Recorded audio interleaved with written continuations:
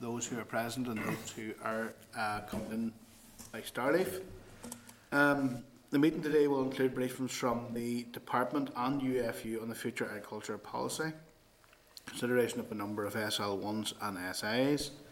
Claire, Morris, Patsy will be joining with Starleaf, and John may be coming in as well. As we know from previous, that the meeting will be broadcast throughout Parliament Building online, and you can use your devices so long as they're in airplane mode. We have no apologies, right, Stella? Claire Morris will be joining us later, okay?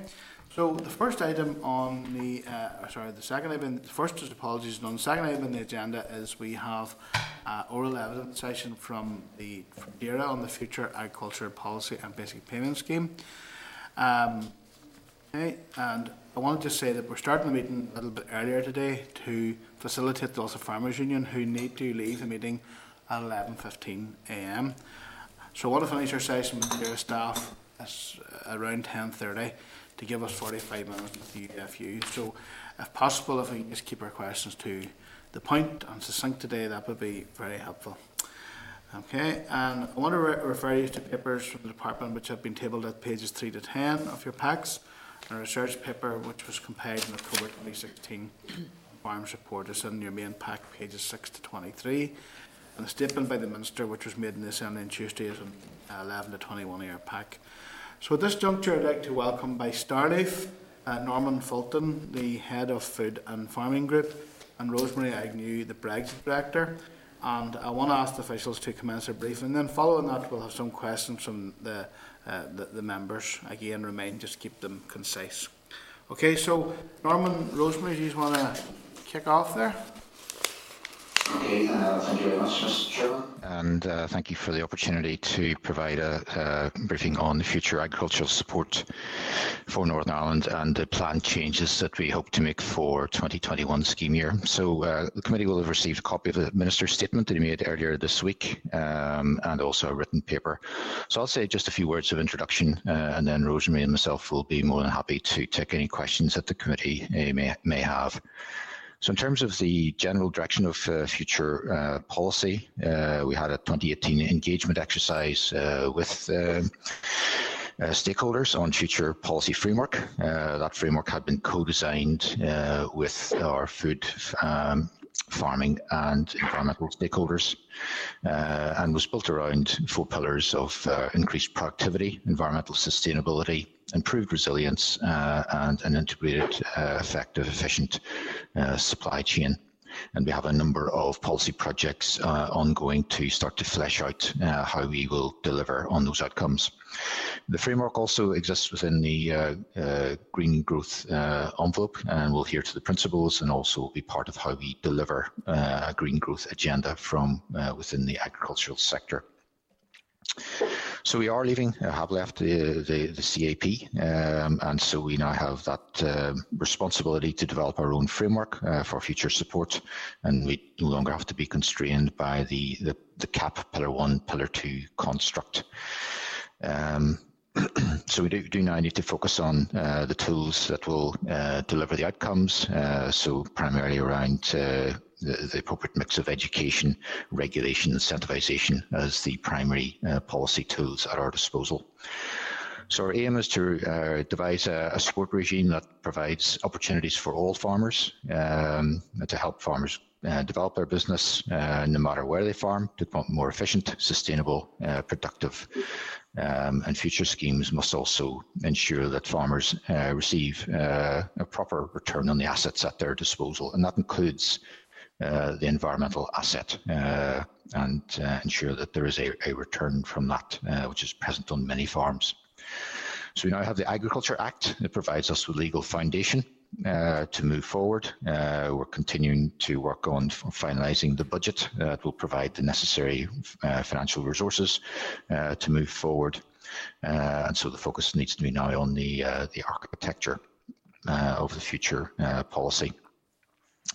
In terms of that basic architecture, we do see a continued role for an area-based resilience payment to provide a safety net, but one that does not blunt the incentive to become more productive and to deliver better environmental outcomes.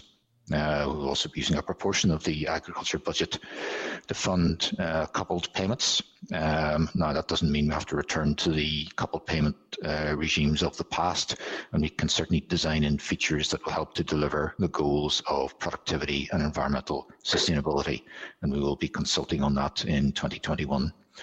However, for 2021, we will proceed with a pilot protein crop coupled payment for combinable beans, peas and sweet lupins. A major part of the new programme, of course, will be the agri-environment arrangements and regime, and we'll work with farmers and land managers and our environmental stakeholders to co-design a new approach focusing on delivering outcomes and leaving a lasting legacy. And we have an opportunity now to create an approach where management of the environment is actually a profit centre for any farm business rather than a cost centre.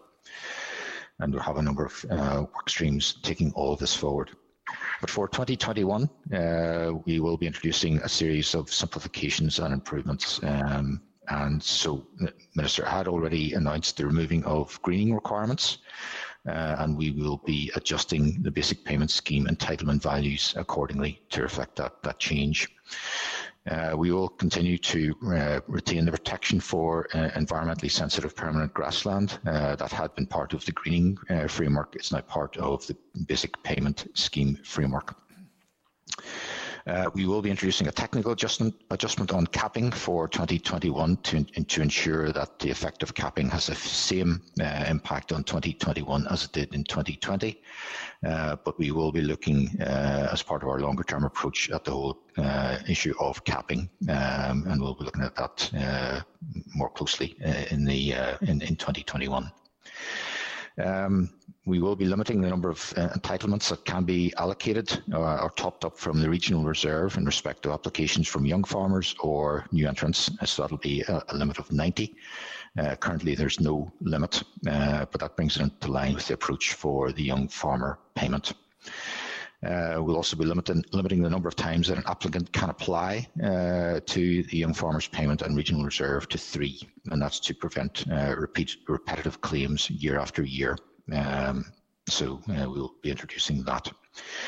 We'll retain the current active farmer provisions for 2021, but we will review and make sure that they're fit for purpose, and we'll also be retaining the single application date of 15th of May, but again, look at that just to make sure that it remains appropriate.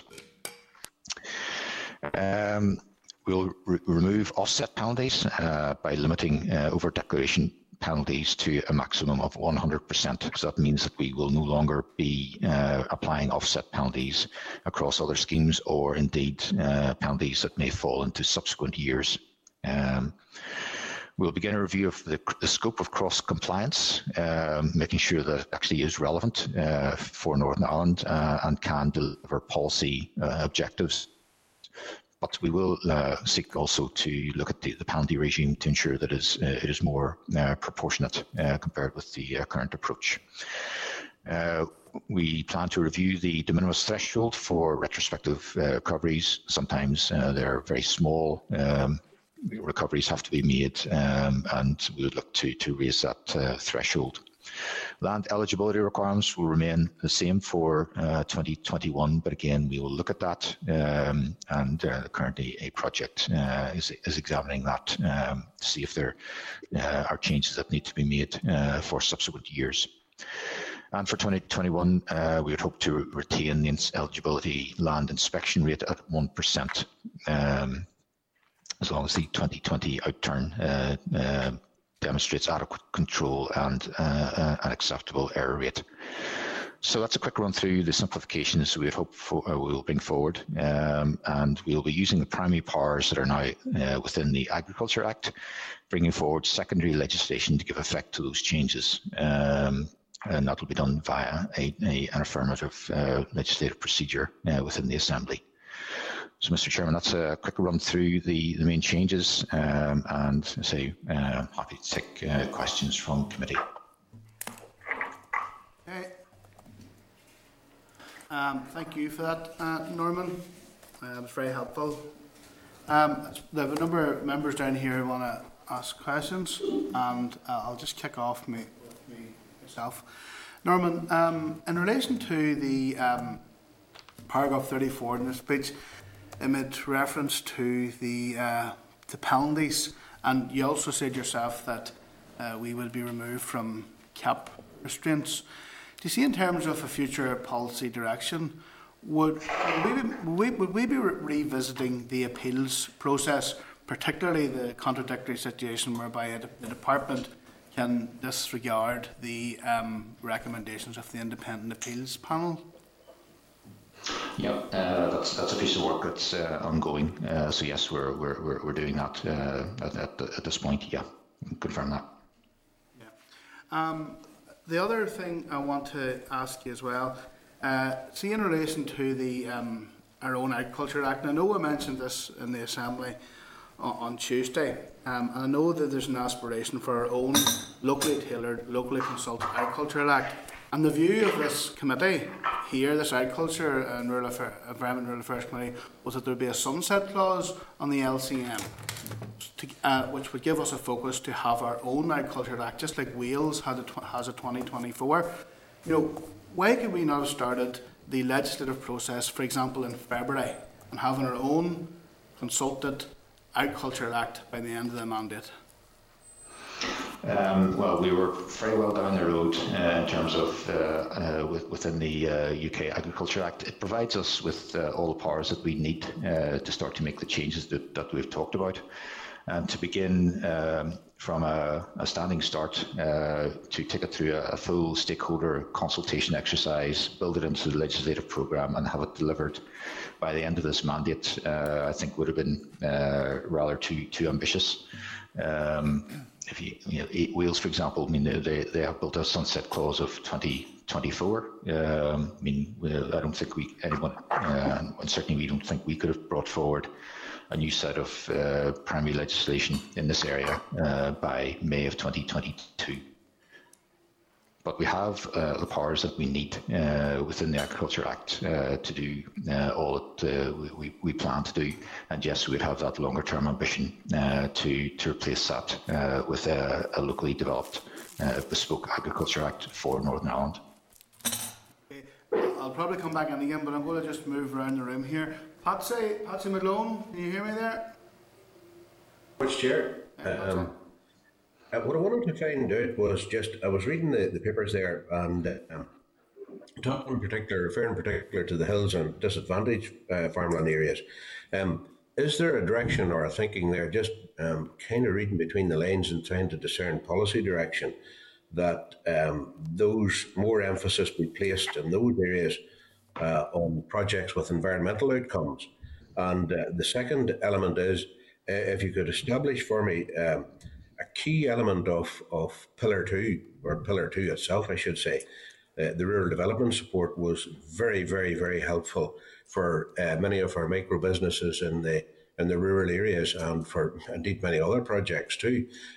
So can you give me any sort of, number one, clarity on the policy, if you like, policy evolution in relation to the hills and disadvantaged farmland areas? And the second element is just what direction you're going on rural development support. Yep. So on the first one, I mean, every farm business has its own particular set of assets, and if you look at where some of our most important environmental assets are located, the designated areas tend to be in the more disadvantaged farming areas.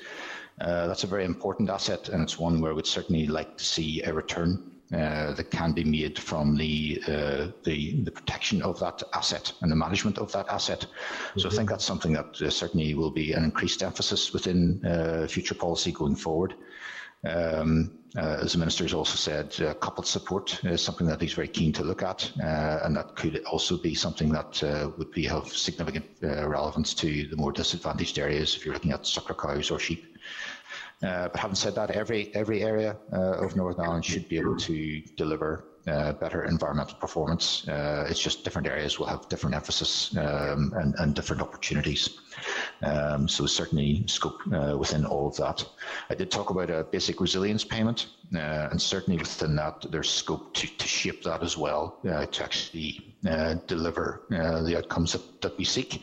And certainly there's a point to be considered there in terms of the resilience needs of different parts of Northern Ireland, and are some areas more vulnerable than others, and therefore should that be reflected in the policy. So that's all to be shaped up over the coming year. Secondly, then on rural development, this is very much about agriculture and agricultural policy. There's a separate rural policy strategy under development. What we don't have a line of sight on yet is shared prosperity fund, and how that will fit into the overall jigsaw. But certainly that policy development work is well advanced as well. This particular area we're talking about today is purely the agriculture and the agri-environment agenda. Okay, thank you. Thanks, Chair. Before we move on, Norman, I just want to pick up on that there. Do you have any insight as to when that consultation on the new rural policy will actually be out? Because we understood it should have been out for consultation in September, October. No, I'm afraid we'll have to come back to you on that one. Perfect, thank you. Rosemary? Thank you, Norman. Norman, I want to know, you spoke about you were going to retain for 2021 the active farmer payments. What's the future of that, or can you go a little bit further on that, expand a little bit further, please? Yep. Well, we introduced the current active farmer provisions back in it was negotiated as part of the 2013 reform of CAP. And our objective there was to ensure that support goes to genuine farmers, those who are actively farming, taking the risks, taking the decisions associated with the management of land and farm businesses. As a consequence of that, we went from a situation of about 37,000 people claiming support back in 2013 to about 24,500 today. So we have succeeded in very much focusing in the support on the genuine farmer. So we just want to go to ensure that we can continue to do that, that it is as targeted as we can make it in terms of ensuring that support is for genuine farm businesses and farmers. So we just want to take an opportunity to review the approach that we have been taking and making sure it remains fit for purpose. Okay, thank you. And can I also ask a second question, Chair? Yeah. It's in relation to the Young Farmers Scheme. Mm-hmm. You are firstly, they're only going to be allowed to claim for 3 years. That's the first thing. And the second thing is you're going to cap it at 90 per year. Do you not think, is that, I have a bit of concern about that in the sense that a lot of our farmers are not the youngest of people and they're still practicing farming. And I do think if it's capped at 90, it'll discourage young people. Okay, in terms of just to clarify, just on the Young Farmer Scheme, the Young Farmer Scheme will remain in place for 2021, and once anybody is in the scheme, they avail of that support for 5 years. What we said is that when it comes to applications to the scheme, we will basically give individuals 3 attempts, no more than 3 attempts to enter the scheme, just to prevent repeated speculative claims or attempts to get in under that measure. Currently, the Young Farmers Scheme already has a 90 hectare limit that has existed since its creation out of the 2013 reform. But what we are saying is that when it comes to allocations out of the National Reserve, we would also align that and make it a maximum of 90 entitlements, either to be allocated or to be topped up from the reserve. So it's creating that alignment. To make sure that we don't have some very large allocations being made out of the reserve. Okay, thank you. But there would be a very small number falling into that category. Right. Thanks. So it's really a tidy up exercise. Thanks for clarification. Philip? Thanks, Norman. Just following on from Rosemary's point, Norman, can you tell us how many applications of young farmers and new entrants are coming on a yearly basis at the minute? Rosemary, would you have that sort of number? I mean, it's not a big number now. I mean, it was big when this was first introduced, but I think you're probably, something just north of 100 a year, something like that. But we'll check that out and get you a definitive figure on that one. Okay, Norman, just to come in, we don't have a definitive figure. I would have said around 100 as well, but if we can come back on that, I think we're happy to do that. Okay, fair enough. Well, the point I was going to make, the Minister the other day when he was making a statement alluded to an agri-environment programme. Can I ask, I mean, is this, there wasn't an awful lot of detail, so is this something that would be helped with the development of our own Climate Act here in the North? Oh, absolutely, yeah. So we're currently looking at the future of the agri-environment programme. We have the EFS operational at this point in time, and that will be continued on certainly into next year and can continue on. But what we are looking at is for effectively the next phase of agri-environment, learning the lessons from what we've done to date, looking to other regions as well in terms of what works, what doesn't work, but absolutely very much has a significant role to play in terms of the whole carbon agenda. But we also need to make sure that we do cover the issues around biodiversity, water quality, air quality, soil health, etc. These all need to be addressed. And indeed, the overall agri-environment programme, I think, probably will be at the core of the agricultural policy because we have significant issues that we do need to address, and we have an opportunity to do that. Okay, fair enough, that's me. Thank you. Before we move on, John, I just want to pick up on something there. Philip mentioned, and Norman, you mentioned the EFS. Myself and I'm aware of many MLAs have been contacted by farmers who are on the EFS scheme, and as a result of COVID and themselves and workers isolating, and the fact that the ground's sogging wet at the minute. Is there any? I know that there's farmers who are to carry out some water management works, and they can't get machinery onto ground at the moment because of all of those issues. Is there any facility for an extension to the timelines that have been placed on people on the scheme to get some of the works done due to those extenuating circumstances? Yeah, Chairman, that's something I would need to take away and look at. So I need to come back to you on that one. Thank you. John? Thank you, Chair. Thanks, Norman. Can I ask, picking up on some of the points already made, and then on to a separate point, on the environmental sustainability element of future support, of which there's been much talk and reference already.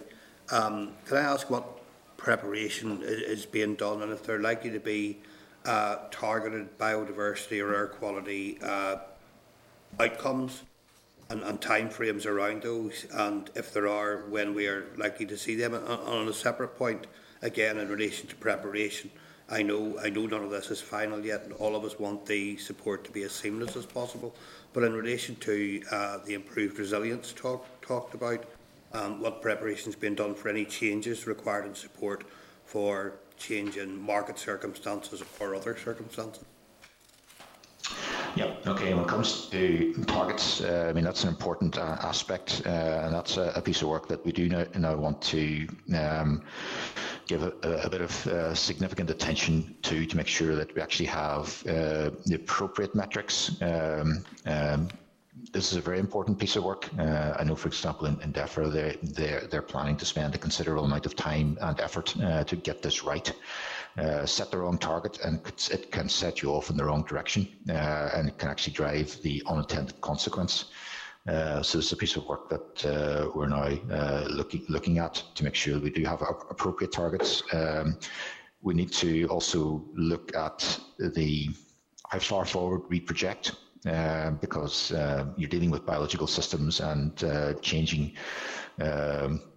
behaviours and outcomes. So this is not something that you look at a 3-year or a 5-year time horizon. You need to be looking for the longer term and setting a long-term policy objective and direction.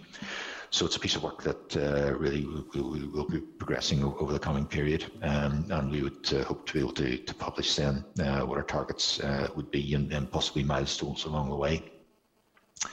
I think you did touch on the issue, I suppose, of transition there, and that is an important aspect of all of this. And it's very much to our thinking that we need to set out the direction very clearly, and it enables farmers to plan their own businesses and understand the direction of support and policy going forward, and give time to adjust. Resilience is going to be part of it.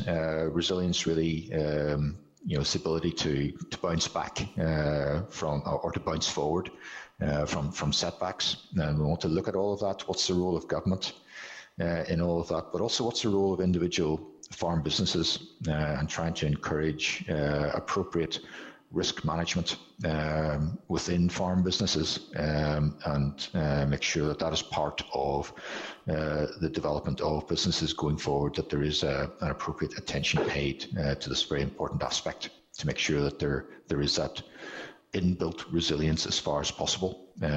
So what's the responsibility of the individual producer, and therefore what's the demarcation, if you like, in terms of what businesses should do, and possibly what government needs to do to improve resilience. Thank you. Okay. Claire? Claire Bailey? Yeah, hi, thanks. Can you hear me okay? Yeah. Thanks. Just sort of following on from that target setting and looking at the longer term. So when we're thinking about that agri-environment and looking at what works well elsewhere and what doesn't, and DEFRA setting targets, and obviously that's going to be shifting given the context that we're building this in, is there any plans then to widen out who will be part of this? Will we be looking, is it strictly just within the agri sector, or will we be taking in things like the whole rural development sector, or public health in particular, coming up with a long-term food strategy with this shift? Yeah, certainly one of the policy streams that we have is looking at food policy. So this was an area that wasn't part of the original framework on which we consulted, but having thought about it long and hard, decided, you know what, there's a real opportunity here on food, using food as something to which around which various departments and public bodies can actually cluster. And we have been working at that and getting very good engagement. We had a number of innovation labs and workshops working with other government departments and public bodies, and really using food as a theme. It then starts to bring in things like health, education, tourism, waste, etc. So there's a lot of things, and environment, of course. So there's a lot of things that can be clustered around a food theme, and actually getting departments to work across boundaries against a food agenda. So that's something that we're getting real traction from, and hopefully we'll be able to share that more widely. But certainly it's looking promising at this stage. We've never had a food agenda or food policy as such within Northern Ireland before, and I do know that in England they're looking at this, the Henry Dimbleby work, but I would have to say that we started first, so we're progressing. That's and I think it has great potential. Yeah, I completely agree, and I'm very impressed with the Welsh model in particular, when they're just completely linking it into the whole rural development strategy to move ahead as well. And I think that would do an awful lot, because when the minister's statement, and he's making the claim that no farmer left behind, and I think that's a real critical and important element of it, just given the levels of farmer poverty and rural poverty here in Northern Ireland as well. We've been without that strategy, and I do think that this is an opportunity to pull all that together and come up with something longer term that we can just set our own targets for. Thank you. Absolutely. Thank you, Claire. Harry? Thank you very much, Chair. Thank you, Norman. Norman, the Minister announced a new scheme for 21 and coupled support for protein crops, beans, peas and sweet lupins. Could you maybe tell us a wee bit more about the advantages of this and if you've started the wheels turning to put that in motion? Thank you. Yep. So this is early days on this one. So we will be coming out hopefully before Christmas, if not just shortly after, with a short consultation just on the nature of the regime. I say we're describing it as a pilot at this stage because we probably will want to maybe refine it after the first year with the experience of the first year. So I think in the first year, it'll probably be very closely modelled on the regime that could be delivered under CAP and indeed exists in the Republic of Ireland. So that will probably be the basis of what we'll introduce for 2021, and then we can look at the experience of that in terms of whether there's any further tweaks or improvements we need to make for future years. So this is really given an opportunity, I suppose, within the arable sector primarily for break crop. To introduce a different aspect into the rotation, but also you're generating a protein crop from within Northern Ireland, and so I suppose there's that scope then to reduce the level of imported proteins into Northern Ireland. So it has that sort of double effect. It's an opportunity for the arable sector, and it's a reduction in our net import of protein feeds into Northern Ireland. Very good. Thank you very much. Yep. Thank you, Chair. Hey, Norman, see on the statement as well, one of the paragraphs 9 makes reference to the supply chain. See, in terms of delivering any sort of fairness in the supply chain, would that be helped if we had minimum pricing legislation here and/or our own local ombudsman to try and shift some of the profits that are made by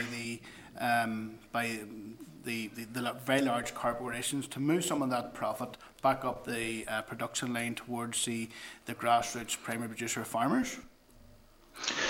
Yeah, so in terms of minimum pricing, that's nothing that we would be proposing to move in that direction. At the end of the day, we're a trading region. We need to be able to compete. We need to be able to sell our product outside of Northern Ireland. And if we were to go down minimum pricing model, then that would very, very severely constrain our ability to do that, and would introduce all sorts of distortions into our markets, and I think ultimately would be very counterproductive. So that's not an approach that we are proposing to take. In terms of an ombudsman, I mean, effectively that takes you into competition policy. That's a reserved matter. But there's already a groceries adjudicator that exists for the UK, looking at I suppose the 13 major retail organisations, making sure that there is fairness in their dealings with their suppliers. Obviously, it's important that continues to operate across the UK and ensuring a level playing field across the UK market. Well, Norman, just picking up on that there, the groceries code adjudicator only applies to a small number of very, very large corporations here, and it doesn't apply to processors at all. As many people would say, really, as a toothless tiger that has no impact at all here, certainly here. So how can we inject some fairness into supply chains? Because we know that farmers are getting a pittance for what they produce compared to what's made at the bottom or at the end of the supply chain. Yeah, I suppose it's one of those areas. If you have, I suppose, more transparency within the supply chain, then you build trust, you build relationships. Because maybe, I suppose, part of the problem is around that whole trust agenda. At a macro level, if you do look at for example, within our own department, we publish information on the size and performance of the food processing sector. If you look at things like margins on turnover, return on capital. There's no evidence there of an industry that is making excessive profit. It is a sector that is competitive, and the UK market is generally regarded as a very competitive, actually a very difficult market for food, because it is so competitive. And I suppose the consequence of that is that you end up with some returns not being what they should be. Having said that, if you do look at comparisons of producer prices, for example, within the beef sector across Europe, generally Northern Ireland is towards the top end of producer returns, and yet we struggle to make a return from beef production. So I think there are issues in there that we really do need to look at in terms of how can we, from the market returns that are available to us, generate a better return. It takes you into the productivity agenda and making sure that we are actually keeping up and indeed surpassing what our competitors are doing in terms of productivity and the ability to actually survive from the market returns that are available to us. And Norman, do you have any assessment of the impact that Brexit will have on the future agriculture policy? Yeah, so future policy or agriculture policy is a fully devolved matter. So the policy comes straight back to us and the other devolved regions from Brussels. So we have that freedom of policy to develop a regime that actually suits Northern Ireland. Now there will be a few restrictions, I suppose, on us overall. Under the protocol, there will be an overall limit on the state aid, the total funding that we can provide to agriculture, and that's currently under negotiation. So that's one. Secondly, within that, there will be a certain restriction on the proportion of that can be put towards coupled support. But more practically, I suppose, we also have to be aware that within this island, there'll be one part operating under a domestic agenda, another under a CAP agenda, but operating within a single competitive market. So we can't ignore what's happening elsewhere, and indeed we can't ignore what's happening in GB either. So it is, we sit in that spot where we can't exist in isolation. And I suppose that takes me back to the point about minimum pricing. Same issue. You can't lock yourself off from the rest of the world.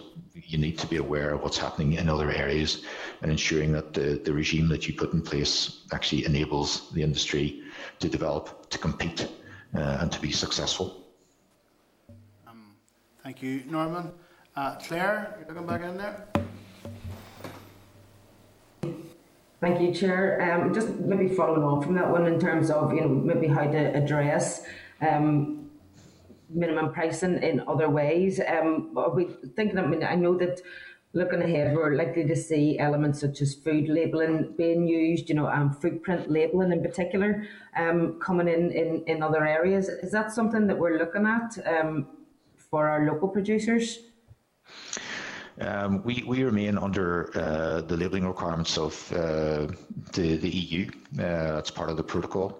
So our food labelling regulations will be effectively a continuation of what we have at the minute. But I suppose more broadly, and I suppose it's an evolution, like working of the food strategy or food framework as well. It's really what's a particular narrative, the marketing message that Northern Ireland wishes to portray going forward. What is it about our food that actually has a unique selling point, and how can we actually market that and project that into different areas and actually earn a return? So I think it's part of that overall package that we need to look at and work with the food processing sector in particular in terms of actually taking that message out into a broader world. Yes, GB remains an important market, but we need to look to other markets as well and be quite strategic in terms of the ones that we pick to seek to develop and build a significant presence. So I think there are certainly opportunities around all of that, and to create that narrative for Northern Ireland agri-food as a whole. Yeah, no, I completely agree. I think that we've missed it for a long, long time. We see other regions building up that whole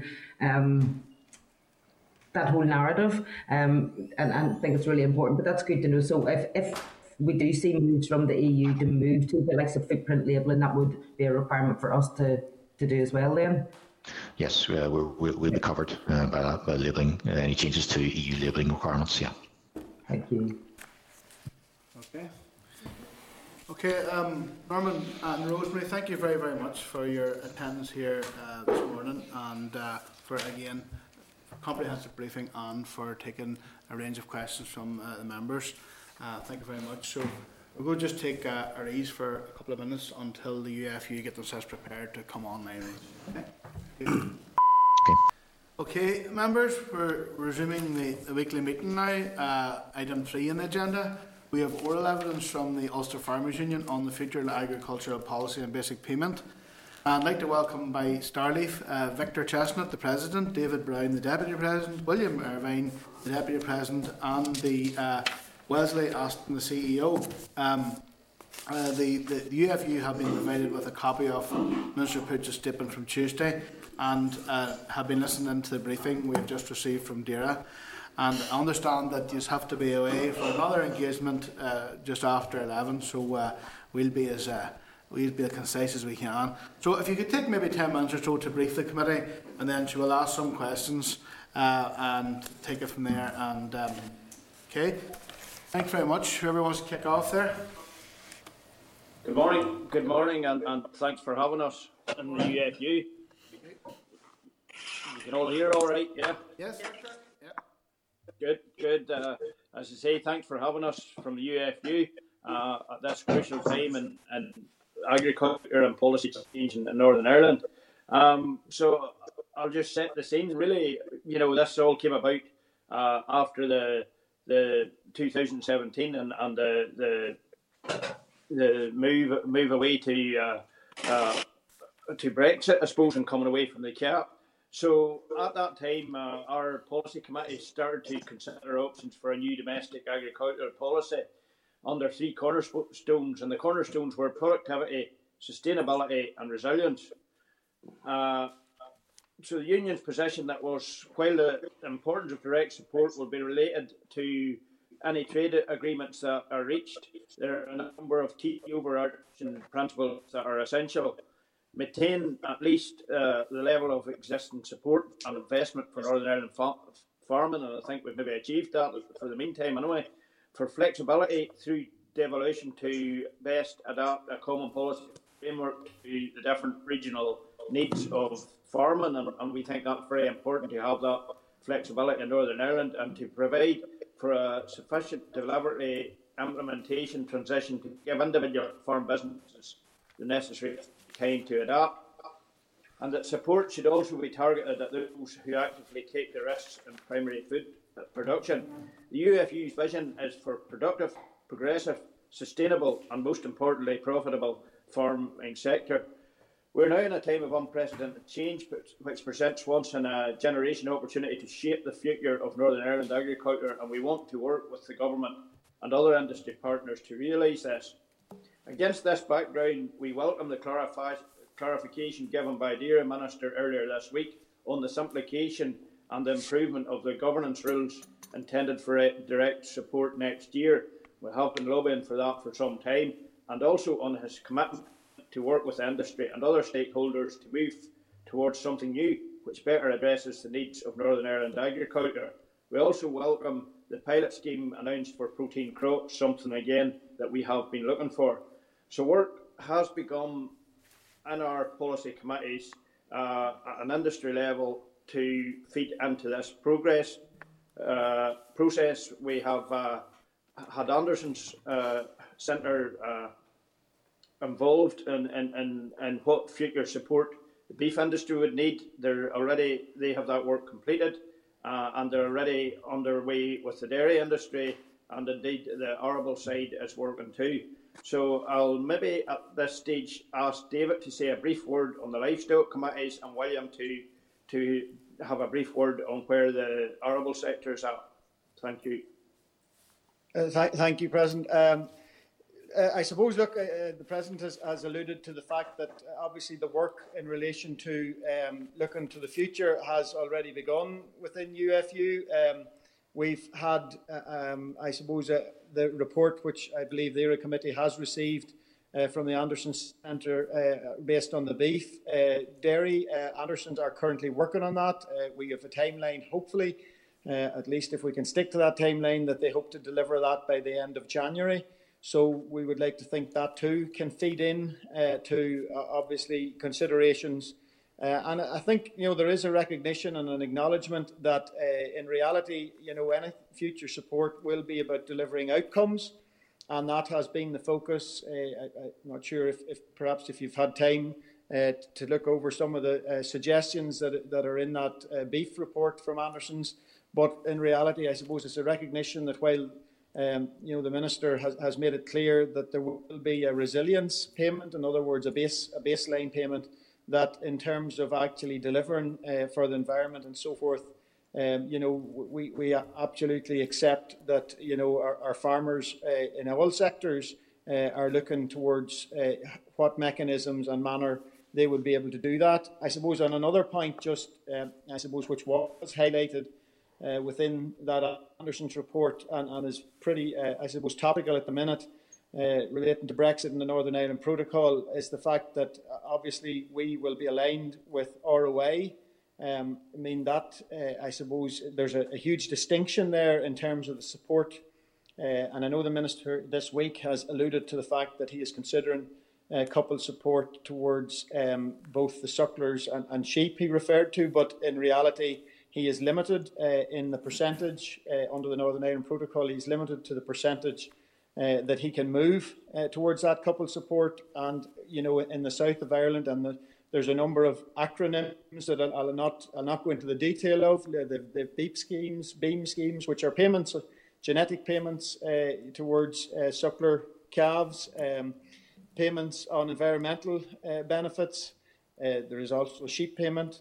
And I suppose all of those, like £40 a calf, £120 a hectare, the sheep £10 a ewe, all of those payments are payments which do not exist in the north, and ultimately are a challenge to our industry in the beef sector, particularly that they're competing, on an all-island basis. It is Irish beef at the end of the day that we want to see continuing to go across and supply the UK market, the GB market. And yet those payments directly into the support in that sector in the south of Ireland do not exist currently within our suckler or beef sector, which I suppose you could describe as being vulnerable. But in reality, I suppose it is mainly those grass-based sectors that we would see as challenged, and again, I wouldn't want to underestimate the challenge in the dairy sector either, and the volatility that exists there. You, David? Thank you. William, over to you. Sorry, William, you're on mute. William Irvine, not William Irwin. He's down to speak right enough. William Irvine. both are mom men as well, sir. So that's right. Apologies for starting off on mute there. I spend a lot of time talking to myself in recent times on Teams meetings. Welcome to my words. But this morning I'm going to briefly address the situation for cereals, potatoes and vegetables. And in many respects, these three sectors feel like forgotten sectors, and especially cereals and potatoes, the acreage has been in decline over many years. So it's been said previously about we're being at a crossroads and a time of significant change for agriculture, and it's a perfect time to readdress the support that cereals, potatoes and vegetables receive. And currently within the union we're working on a joint paper over these three sectors because there's many similarities in them. They're soil based, they involve in plough and the working of the soil, and we felt we could make a better and more concise case over the three sectors. and that we hope to have that. We hope to see it before the end of this year, and then debate it internally, and hopefully through January it'll be available for wider look at. And just on that, we'll welcome the announcement about the protein payments, because that is a helpful direction to go. But on the big picture of this, if these sectors could achieve a better place within the Northern Ireland food story, it would create a better balance across Northern Ireland in food production, and it would bring benefits to soil health and environment benefits too, due to proper rotations and a more balanced approach. So that's the direction we're moving on it. And when we're looking at what might be available, we're very aware of what's happening in Southern Ireland, and through TAM's grant aid support and other support, they have a lot of advantages over us. The recent FBIS grant that's just been announced, by and large, does not deliver for these sectors, and it would make a significant difference to the viability of these sectors if they were getting similar support as is received in the south. So that's my piece for this morning. Thank you, William. Thank you, Declan. Over to you. All right. Thank you, Victor. Again, I want to thank you for that very helpful overview and report to us. I suppose I want to pick up from any of you as well. Before you may well have been listening in there, where I touched on the whole issue of the injecting a bit of fairness into the food supply chain. Has the UFU any assessment of how that could be achieved? Because you will know better than any of us, that the price that you get for your primary produce would be very small compared to what the ultimate profit is made at the end of the production or the food supply retail chain. Yes, this is something that we have always been exercised on. And if you take the case of a turnip, I think the farmer was getting 8 pence, and they were being sold in the supermarket shelf for anything between 88 and 112 pence. That was a couple of years ago. We feel that is wrong. We would like more back, but having said that, we do realise that we're in a very competitive industry, and we've got to compete to get our markets. We do encourage longer term contracts. We're seeing small amounts of milk being offered longer term contracts, but I think that it's up to a maximum of 30%. Some of the contracts are just 5 or 10%, which might be a comfort to some people, but it's fairly small in relation to the output you have from the farm. And the difficulty is, while you can maybe log in a proportion of your milk at a certain price for 3 years, you can't log in any inputs. So basically you're logging them in on one side and not on the other. So it is an ongoing challenge, yes. And David, are you looking in there? Well, I was just going to comment. I suppose, look, really, from a UFU perspective, this is about protecting family farms and family businesses, because ultimately, at the end of the day, Ireland's not called the Emerald Isle for no reason. It's very capable and able on a grass-based system of competing in dairy and beef and so on. But I suppose the point I wanted to make was that competition would absolutely be undermined, and you're probably well enough aware as a committee of the case we've been making around imports and the standard of those imports. But if those imports were to come in from other regions, I guess at the end of the day we would have to recognise that it would absolutely undermine the production systems that we have, and we do not want to see a move towards huge feedlots and all of that. We want to protect the structure, the societal, I suppose, interests that we have in the type of farming that exists in our country. And just before we move around here, just on that topic there, David, that you raised, Victor, you have another very important role on the commissions you have, and There's some good news recently about it being brought onto like a statutory footing. What would you elaborate on what important role, no doubt, it can play in terms of this issue of protecting our food security and standards? Yes, the Commission's working away. We've had regional road shows, and I would say it's fair to say, and it's not me blowing our own trumpet, but that the passion for food and food production in the Northern Ireland Road Show was, if not the top, one of the top regions that we had. That is starting to come through. That food is important to the quality of the food we eat and the environmental footprint of the food that we have. And the animal welfare of the food that we have. So yeah, it was very important to get that in the statute books, that any future trade deal would be able to be scrutinised.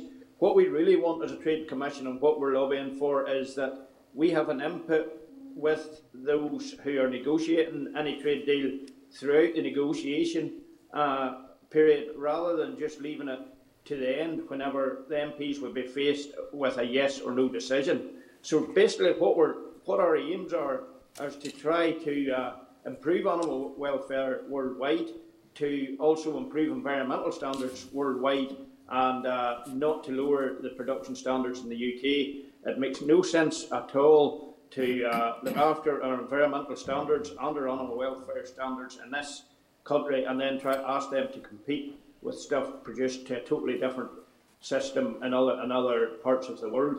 Whether that's removing rainforests to provide more ground for beef production in Brazil, or whether it's putting in twice the amount of chickens in a shed in America and then cleaning them up with chlorine. We do not, and I don't think our consumers in the UK want food produced to lower production. I think our consumers have backed us very well. In fact, COVID-19 has made people more aware of the food they eat, and maybe it was something that the busyness of life before COVID had maybe meant that there was less attention taken to the food that we eat. And as Sir Henry Dimbleby has said, there's nothing more important than the food that we eat. Thanks for that, Victor. And it's good to have a local person like yourself at the coalface, at the very cutting edge of agriculture and food production on that commission. Wesley, you have your virtual hand up here looking in. I do have my virtual hand up. Thank you, Chairman. If I could just pick up on what the President has said in relation to the Trade and Agriculture Commission, and particularly in relation to the sort of ongoing negotiation that the UK are having with third countries. There's another sort of structure in there, which is various trade advisory groups, like one for agri-food at the UK level. I actually sit on that, and we are now having regular discussions with the Department of International Trade at the UK level in terms of actually what they're doing around the negotiations with the likes of the US and Australia. I think from our perspective, there's a couple of very key things, positive things that are coming out of this. The first one is that they're very clear in that they are identifying sensitive sectors, and agri-food hasn't actually been put on the table yet in most cases, because that's further down the line. And certainly the UK now recognise the sensitivities around food trade, if you like, as opposed to automotives or anything else like that. I think the other one is picking up on the point that the President has said. We are actually getting direct input into these things now, and there's sort of offensive and defensive asks, and there's a lot more engagement going forward than there would have been previously. So it's encouraging to see that happening, and certainly, we are trying to shape things going forward as best we can. Thank you, Wesley. I'm going to move around the room here. William, the other William from Armagh. Thank you, Mr. Chairman, and you're very welcome. Thank you for your presentation, and I think it's good to see that you are broadly welcoming the Minister's approach, the future approach. On coupled support, the Minister will be tied to the percentage that he can direct in that way. Do you not think it's vitally important that the most vulnerable sectors, given that there's only a certain percentage that can be targeted to coupled support, that the sectors most vulnerable should be the ones that would be able to avail of this?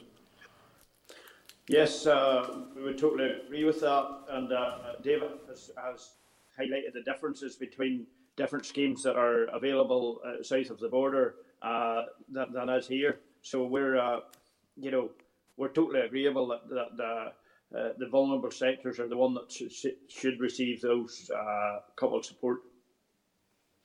Yeah, I think that will be vital, because I mean, there are sectors that are.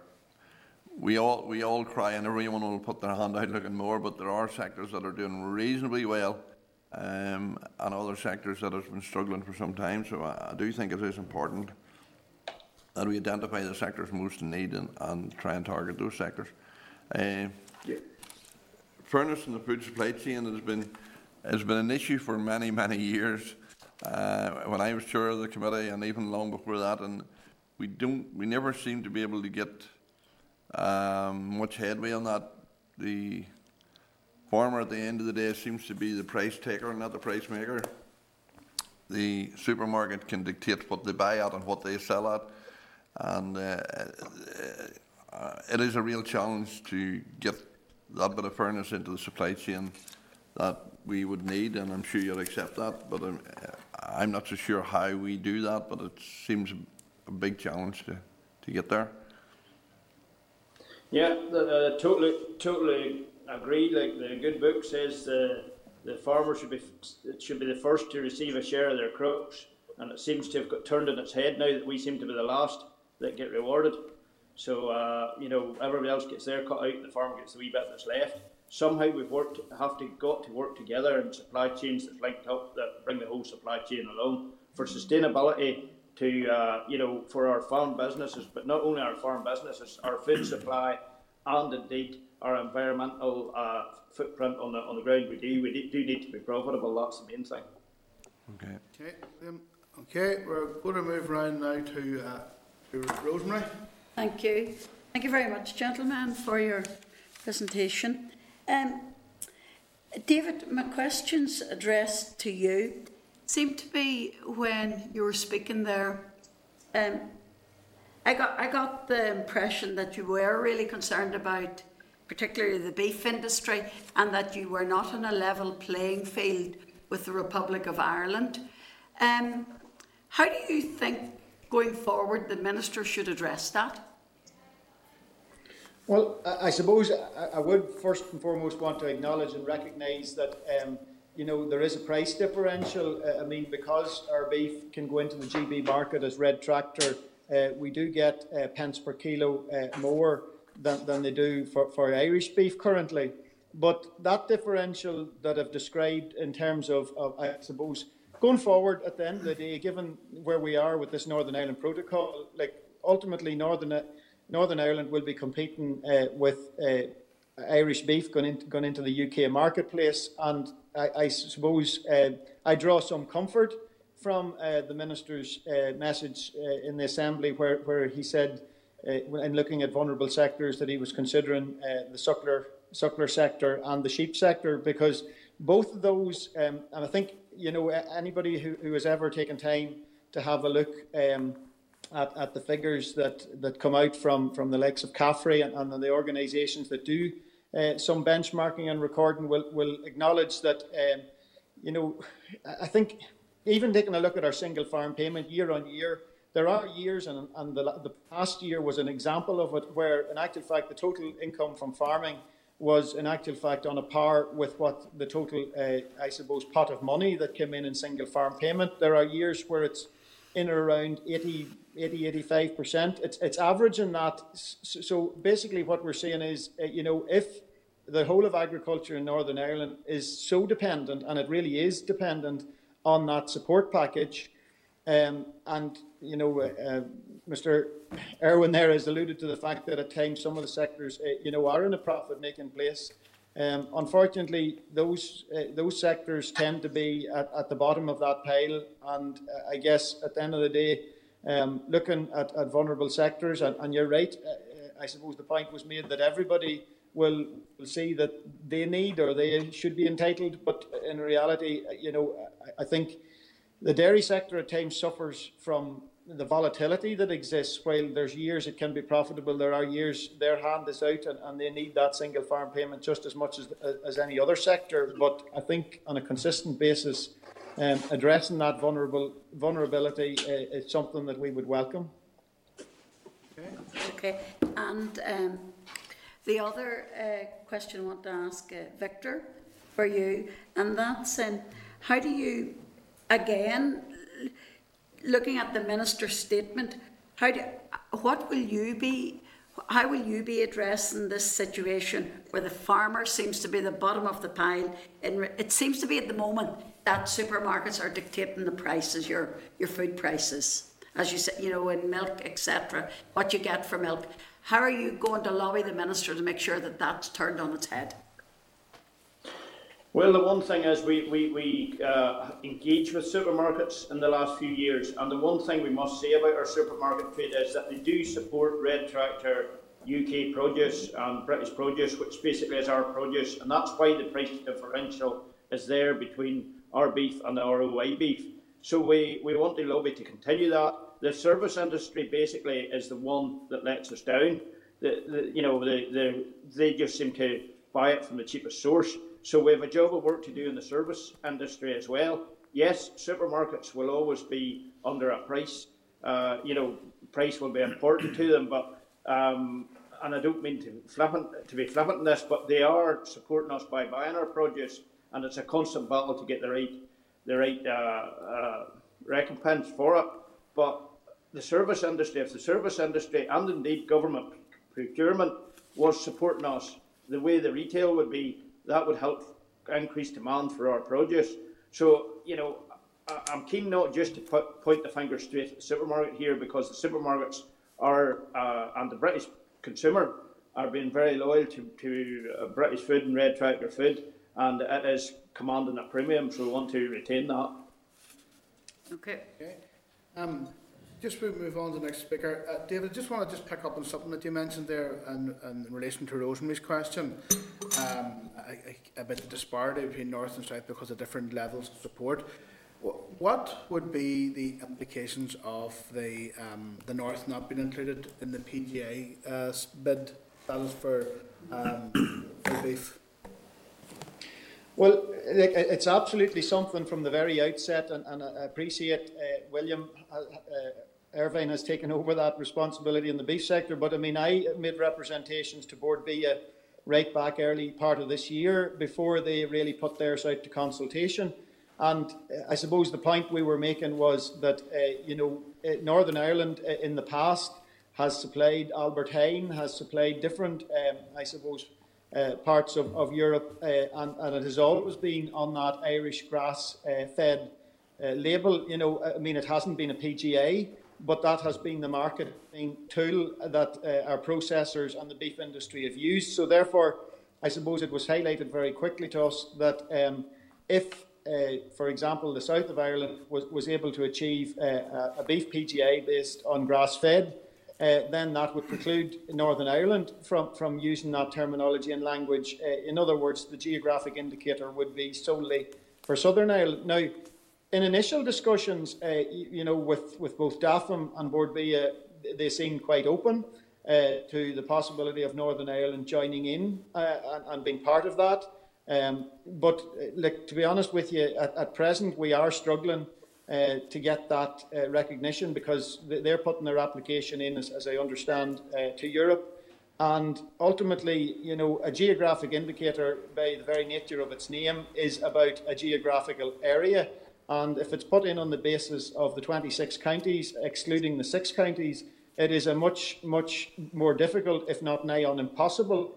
And that is the advice we have got from both DERA and DEFRA, that if we're not included from the outset, it would be very difficult for us to be included at a later stage. And that would really disadvantage, because ultimately at the end of the day, while I've pointed to the fact that, a lot of our beef goes across into the GB marketplace, in reality, we're moving into a new place where, we want access to other markets as well. And really, if that grass-fed PGA is to deliver, it should deliver for the whole island of Ireland. David, thanks for elaborating that there. I think that's a really crucial point, and it doesn't make sense. The cattle, the beef is reared here in this part of the island. It's the exact same standards, the exact same traceability, as the rest of the island, and that's particularly probably very acute down in Fermanagh, where you're from yourself, and Rosemary, where virtually the neighbouring farms are from one jurisdiction, and the farmers in the northern jurisdiction, they're rare to the exact same standard, so it doesn't make sense at all, and maybe that's something that we maybe should look at in the committee here. So I'm going to move on here quickly. Claire Bailey. Claire? Thanks very much, Chair. Cheers.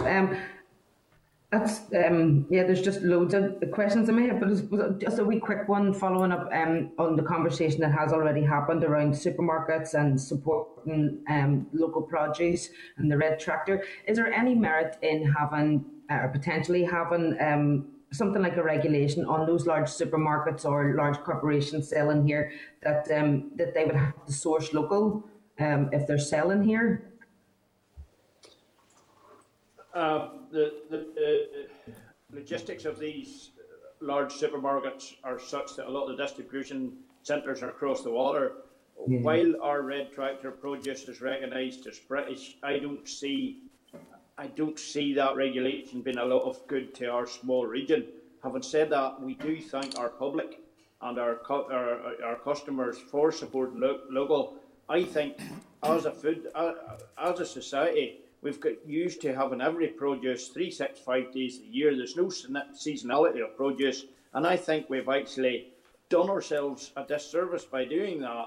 You know, you used to look forward to the strawberries coming in May, and now you have them the whole winter through, so there's never any, and you used to have lamb at Easter. There used to be seasons for everything, and now our supermarkets have it's on the shelf 365 days a year. I don't think as a society it has really helped us when you examine it, but that's another story, and maybe getting off subject a wee bit. But I completely agree with you. That's good to hear.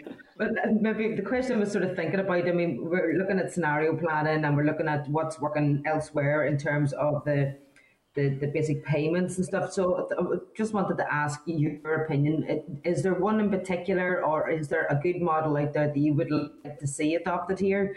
I know that we can have our local context and tailor it to our own need, but just as a general system, is there one that the UFU would favour? We're not going to look at something else that suits another country. We think we're unique, and that's what our committees are spending time, have spent time. Our red meat sector, our beef and sheep sector have spent a lot of time with NIMEA, with the LMC on that Anderson's report. Our dairy committee's doing the same with Anderson's, and as William says, the arable side's doing the same. So we're looking for a bespoke arrangement that suits Northern Ireland agriculture so that we can go forward both profitable, sustainable. And sustainable means sustainable for the farming family, it means sustainable for the environment, and it means sustainable for profitability. So, and we need to be progressive. So we can't have anything that holds us back in any of those fronts, because if we're not profitable, we can't invest in the environment. In my experience, the farmers that did the most environmental works were the ones that were the most profitable. Interesting, thank you. Can I just ask my last one? And I don't know, this might be a wee bit off track, but I was looking in at the NUF's reports on net zero, and they've set themselves a target of the year 2040 to be, the date for carbon friendly farming. And I'm just sort of wondering if you have any thoughts on that, or are we anywhere near getting as detailed in terms of the policy content, the deadlines, linking that into energy policy, infrastructure for the farming sector, planning, sustainable land management? Are we looking at things in the whole at that level here in Northern Ireland? Yes, we're doing a lot of work with the Sustainable Management Group doing work. But why did we not come out and say, pick a date out there and say that we're going to be carbon neutral then? We need to know where we're at and what the journey is that we have to go. And that is why we as a union haven't come out and said we're going to be carbon neutral by X date in the future. Look, it's our ambition to be there as soon as possible. But until we actually know where we are and what process we need to engage in to get there, plucking a figure out there, it's very good for headlines, but in reality, we need to know what we have to do. As soon as we know exactly the measurements, the sequestration of our hedges in Northern Ireland. We have more hedgerows in Northern Ireland for land mass than anywhere else, especially parts of the UK where all you get is, single crops in East England and massive fields of 500 acres when our farms are only a quarter of that size. Our hedgerows we need to measure that, find out what the sequestration is. I remember just over a year ago being at a beekeepers conference, and I asked the beekeepers, what is it you want us farmers to do for you? And I was expecting, the answer I was expecting was grow pollinator mixes and do all this. And the man I was talking to completely shocked me. He said, leave your hedge cutter in the shed, let your hedges go a metre higher and a metre wider. And he says that will be a great haven for bees. It will also capture 1 million tonne of CO2 extra. So there is things that we as farmers can do. Our countryside, I think, looks well. I think it looks the way the public want it, and we can increase that. I think every field shouldn't have a wire fence around the outside. It should have a hedge. I'm not against removing hedges. In fact, I have an application in to remove one hedge between two fields to make them more farming friendly myself. But for the hedge I'm removing, I've put in, my mitigation that I'm going to plant twice that length along the bottom of the field. So I think, we need that flexibility to take a hedge out, but put in maybe twice the size or something like that there. But I think we need to, in answer to your question, we need to correctly measure how our farming is sequestrating carbon at the minute. We need to know where we stand before we can pick a date. Brilliant. Thank you, Victor. That's great. And yeah, absolutely agree. Bring down the fences and build and plant more hedges. Yeah. Okay, we're going to move on around here because I'm conscious. I think David wanted in there. Oh, sorry. Sorry, Chair. It was just one particular point which I want to draw to the attention of the committee, and it'd be remiss of me not to do so, and that is obviously discussions that will take place within the Assembly around RHA, and in reality, a lot of our poultry industry have invested and put money into biomass, and the figures that we're getting, and it's pertaining to what Claire's asking around carbon. We have to have a holistic approach to this. The removal of biomass in terms of heating poultry sheds, and it's not just about farms, of course, but in reality, the figures that we have been fed back there, that would, retaining it would keep reduce carbon by 7% in Northern Ireland. So there needs to be a holistic approach in terms of, how we approach, I suppose, getting to that date and setting a date at some point where we can target in order to achieve this net zero. So all of that is part and parcel of what is impacting on agriculture as well. Thank you. John? Thank you, Chair. I have two questions, and with your permission, I'll deal with them separately, if that's okay. The first question is around, and I'll thank our guests for their presentations and information, by the way. I want to ask around the evolving situation under which it appears Northern Ireland goods could move freely within the EU, but not perhaps into regions with which the EU has free trade agreements. And I'm keen to know, is that likely to be a problem? If it is, what the scale of the problem will be, and if the Farmers Union have received any assurances from UK government at this stage of what actions it's taking in the current negotiations. Yeah, I'll maybe start on that one. Yeah, this is a concern of ours. 30% of our milk goes south for processing. Some of that comes back into the UK market. Some of that stays in the European market. But in effect, quite a lot of it goes into maybe Asia and Africa in powder form. Now, this is something we as an Ulster Farmers Union meet with AFA regularly. And by the way, just on the last PGA conversation, AFA are supportive of Northern Ireland being included in that PGA application, but that's by the way. Yeah, the AFA, the last time they were meeting Simon Coveney, just after we had our meeting, and we asked them if they would raise this position with Simon Coveney. And we did hear about a week or 10 days later where Simon Coveney was lobbying the EU to say that, to that very effect, that Northern Ireland goods, and in fact he went further, businesses would be eligible to enter into EU third country trade deals. The UK government tell us that's not in their remit, and the EU say that the third country has to be contacted. Now, as you would expect, we have been contacting our processors south of the border, and some of them are coming back saying, look, we have been contacting our markets, and one of them said that, I forget the exact figures, but over 90% of their third country contacts where they were selling their product to were quite happy with product from Northern Ireland. And they said they would just disregard the others, they were quite small anyway. But it is a concern going forward. If there was a hiccup, that would stop normal trade flows, and it would, to me, we need to have this facility that we can go into EU trade deals or UK trade deals, otherwise the protocol doesn't work as it's intended to. Chair, yeah, I'm very grateful for that answer and the frankness of that answer. And it might be something perhaps the committee could look at in terms of previous discussions with the House Lords Committee, or in relation to other actions that we might be able to take. The second question is around the movement of product from GB to NI, and I'm thinking in particular of potatoes, which are brought in here, I understand, from Lincolnshire and Cambridgeshire, largely for chipping and distributed by people locally, and also seed potatoes which come from Scotland mostly, I understand, to Northern Ireland.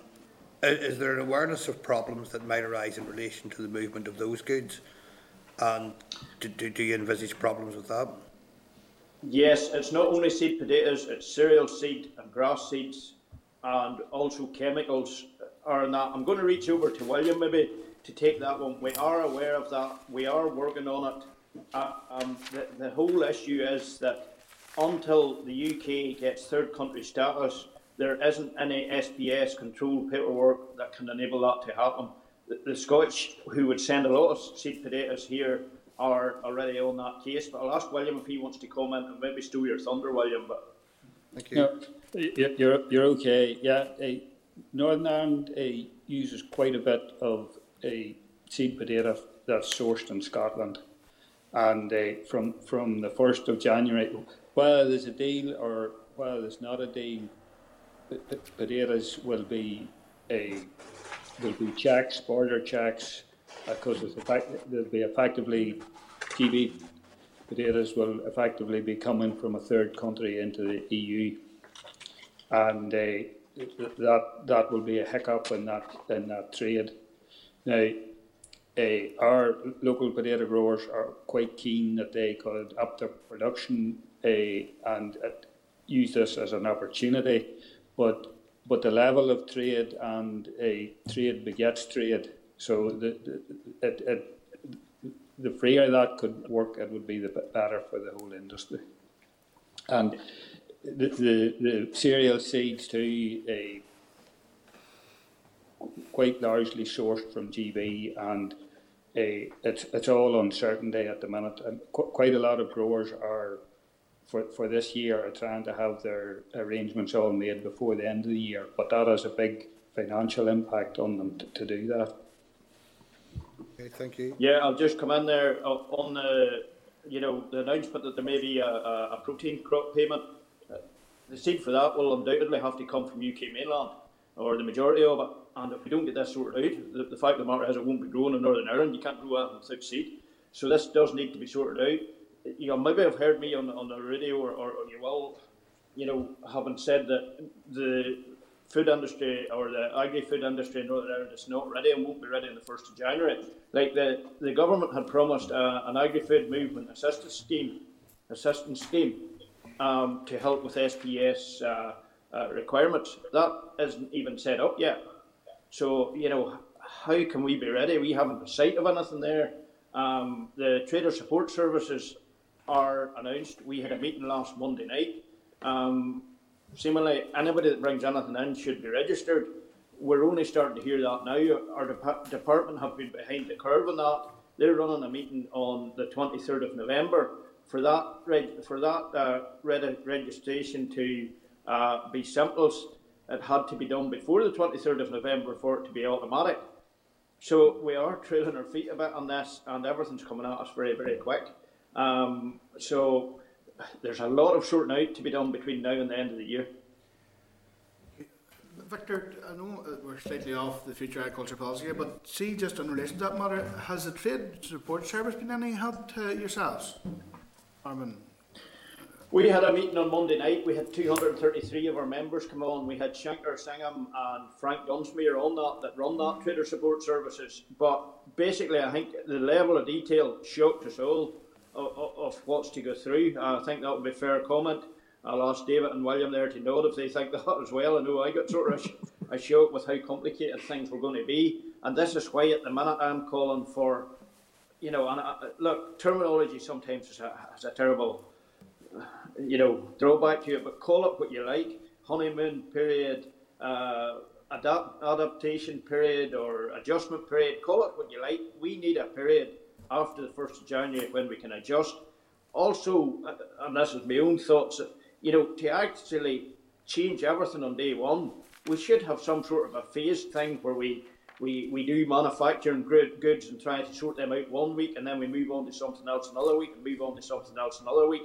And move, like the agri-food is one that just simply, a load of mushrooms just cannot simply sit on the fork waiting for them to sort themselves out, because it is perishable, especially on the horticultural side. The other thing that's of a big concern to us, so much of our food, our agri-food goes down through Dublin Port, and we do not know how that will work or if it will work.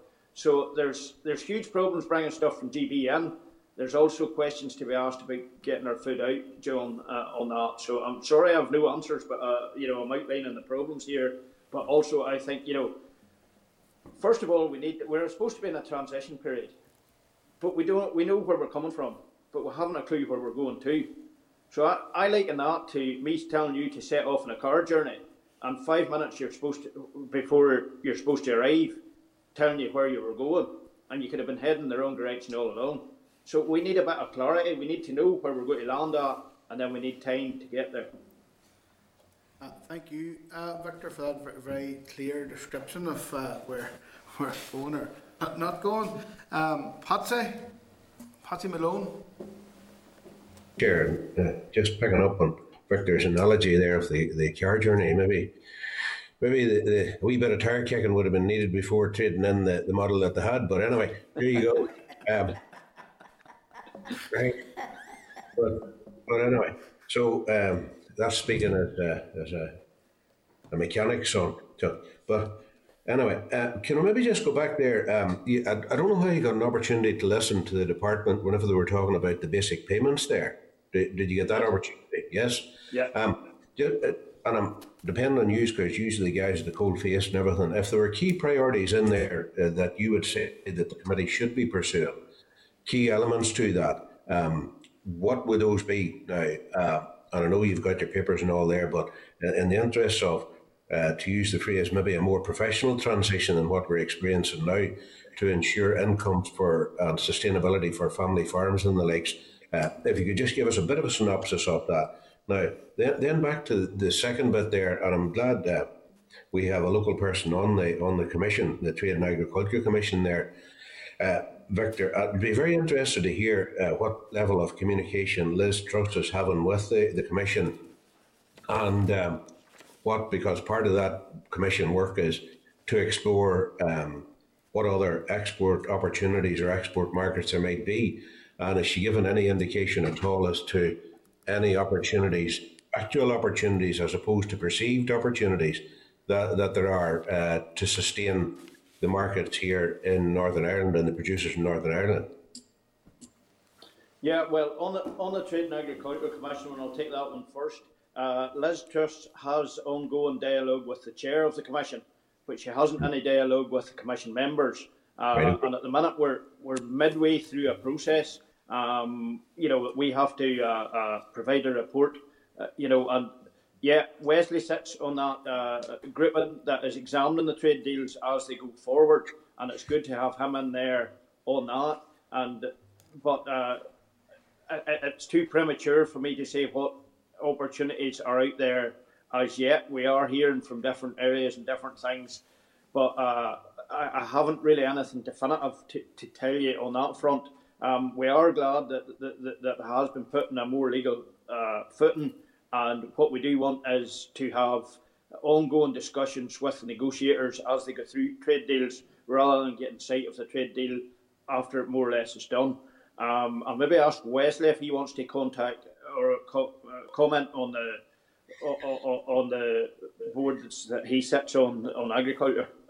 Okay, thank you, President. Nothing really much to add, Patsy, to what the President's already outlined. It's early stages yet. They're only in various rounds with, well, Australia's only started, New Zealand hasn't really started yet, the US are further on, but obviously there's an election across there. So we're only getting to the stage now. We are looking at what they call offensive asks and some of those things, which is really what we see as potential export opportunities. And then obviously there's the defensive side of things, which in terms of imports. So very early stages yet, and these things take time. So at least we're in there, which as I mentioned at the outset, is encouraging. Okay, thank you. Yeah. To go back to your first question, really, and I suppose it's more or less on the Minister's statement that would be on. We are very, very glad to see, the relaxation of cross-compliance issues, and, the crazy situation where we buy, if you had a fine this year, you could go back for a number of years, that has ended. I've always said we should have a fine for a crime, not a percentage of an unknown amount. So I think there's a lot to take comfort from in the Minister's speech. The young farmers thing, we would be content enough with three tries to get into it, because I think we all realise that in some cases that was being abused. I think we could say that. So we welcome that clarification that's given by DAERA going forward on the improvements of governance and a more common sense approach taken. You'll realise that in the past we have went to court with DAERA because they didn't listen to the view of independent panels. If you're not going to listen to a view of an independent panel, why have it there in the first case? So we do welcome that going forward. On the future support issues and what is really priority, I think, look, this is a unique opportunity to develop a scheme bespoke for the whole of Northern Ireland, and we have to move there bit by bit. I suppose transition would be a word that we just can't jump off a cliff edge to a new system, but I think we need to start on that road. I think we do recognise that the system we had, while it delivered support onto Northern Ireland farms, there was a lot of that support was going to maybe farmers that were only active in a small sort of way and weren't contributing to either environmental outcomes or indeed productive outcomes. I'll ask David and William if they want a brief comment on that. Thank you. Look, I suppose, Patsy, recognition that just as we've had in the past, a period of time for transition, that again would be important. As the President has outlined, we see this as the start of a process, and I suppose that's the Minister's intention in terms of setting a direction of travel in front of us. And we absolutely welcome the opportunity to be part of that discussion. But I think it's fair to say, as the President has said, we don't want to see something where we're jumping off a cliff edge, like you've alluded to, with the 1st of January date ahead of us, and we want something that our farmers can prepare for. Okay. We're just going to move on here. We have 5 minutes left until you men have to head on to another meeting. We have three speakers. So Philip first, then Harry and Morris. So Philip. Yeah, very quickly. There was a lot of talk earlier on about vulnerable sectors within agriculture and support for that there. Rosemary and William touched on it, and I just want to ask the men if the withdrawal of the ANC payment, was a contributing factor to maybe the decline in the beef and sheep sector.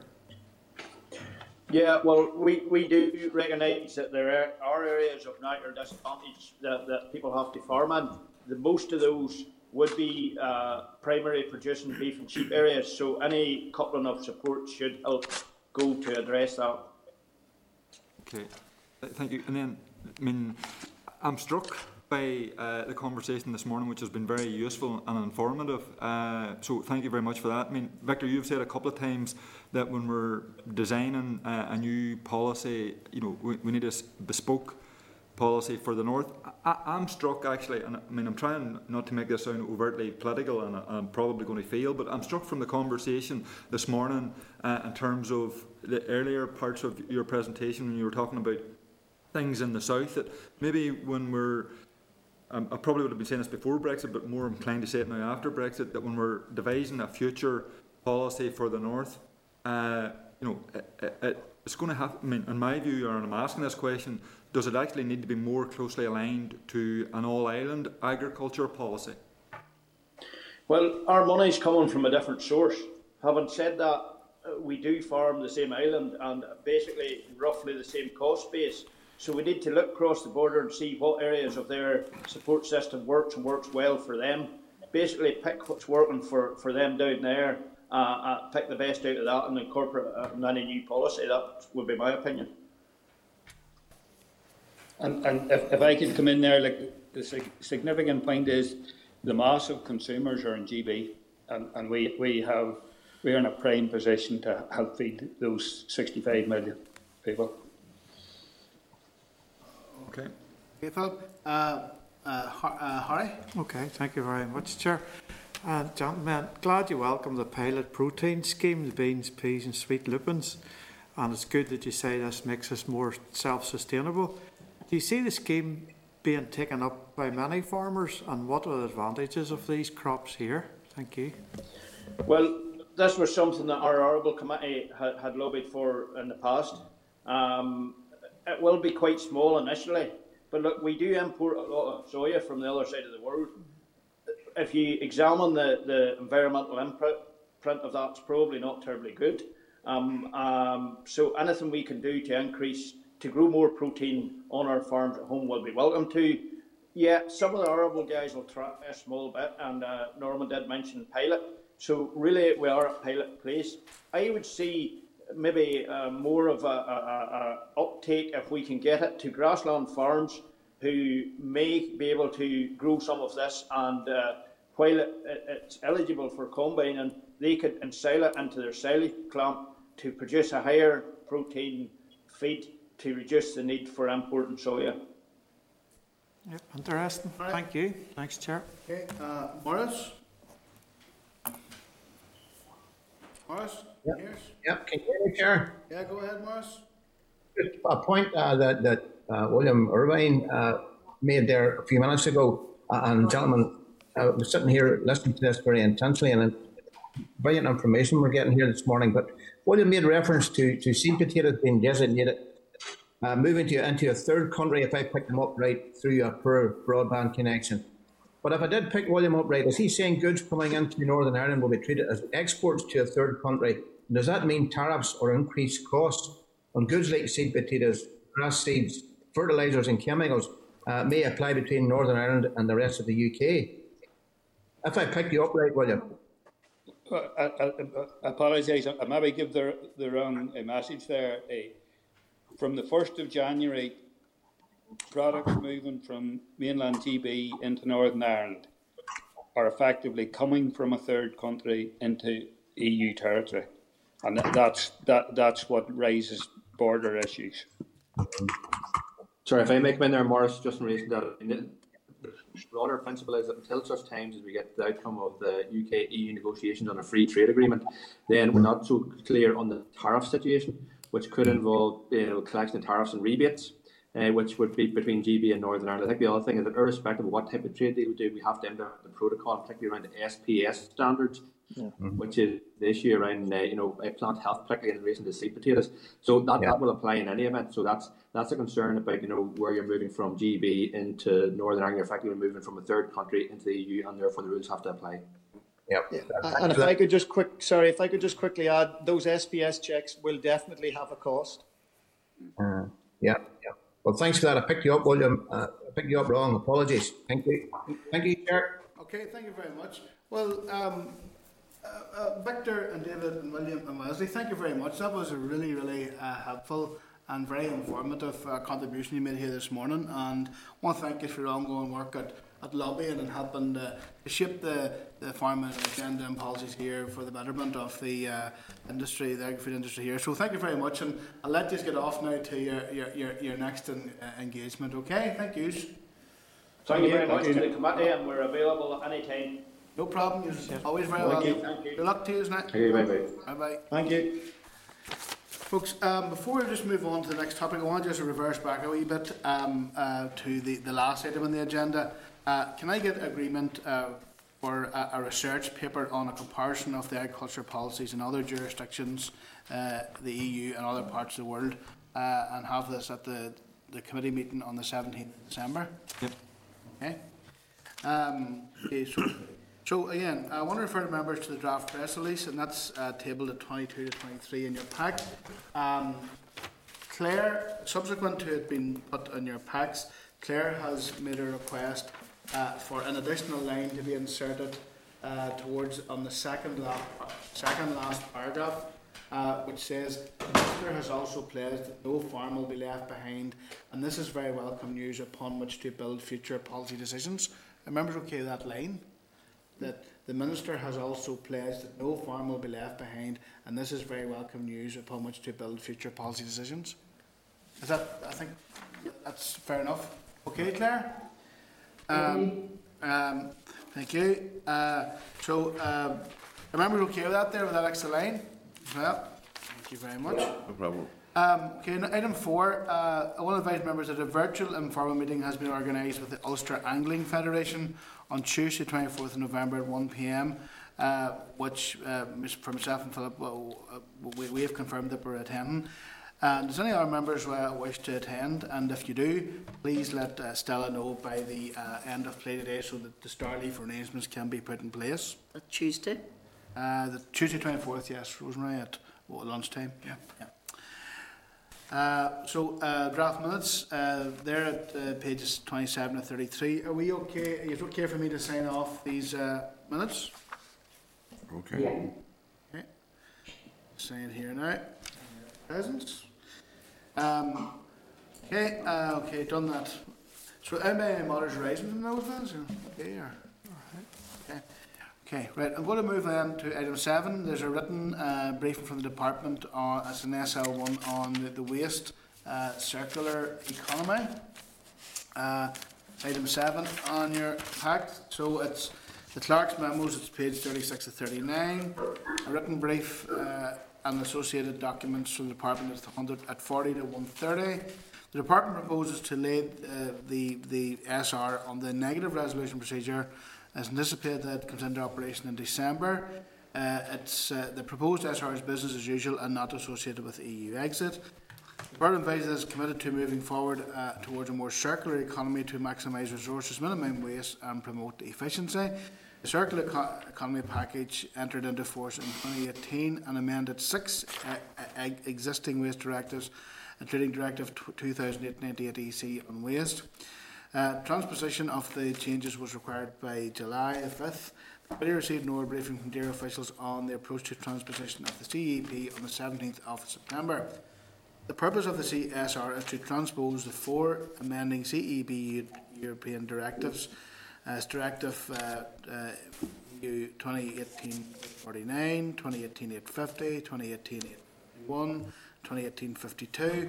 Most significant amendments were made by Directive 2018/851, which amends Directive 2008/98/EC on waste, and Directive 2018/850, which amends Directive 1999/31/EC on the landfill of waste. There are officials on standby if you have any questions. Owen Little and Ian Fleming are standby. If any members, any questions or anything they want to raise with the officials in relation to this? Or any questions you want to raise? So, members, okay, we move this forward to the next legislative stage. Right. Okay, thank you.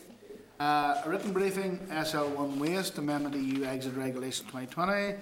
There's a memo from the clerk at 132, and then the associated papers is page 136. This SR is subject to negative resolution, and the amendments made by the SR will come into operation on the 31st of December. It's in connection with preparations for EU exit. And the Department states that the SR makes minor and technical amendments to a number of statutory instruments to implement the protocol in terms of packaging and packaging waste. DAERA states that these are technical changes only and there will be no impact in terms of operability of the current UK-wide packaging waste regime. Consultation was not considered necessary as the rule makes minor amendments of a technical nature. Members, any comments? Are you happy enough with this? Or? No. Okay. Happy enough? Because there's officials in standby if there's anything you want to pick up on. Okay. Right. Are we okay if this move on to the next legislative stage? Okay. Okay. Written briefing on the EU fertilising products regulations 2020. Papers are on page 190 to 228 of the packs. The proposal to lay the draft AR before the SR before the Assembly on the negative resolution procedure and the anticipated committee operation in December. Preparation for EU exit. A statutory announcement has been laid at Westminster to legislate for Articles 20 to 36 of Regulations EU 2019-109 to apply in Britain. Regulation 2019-1009 will continue to apply here due to the application of the protocol.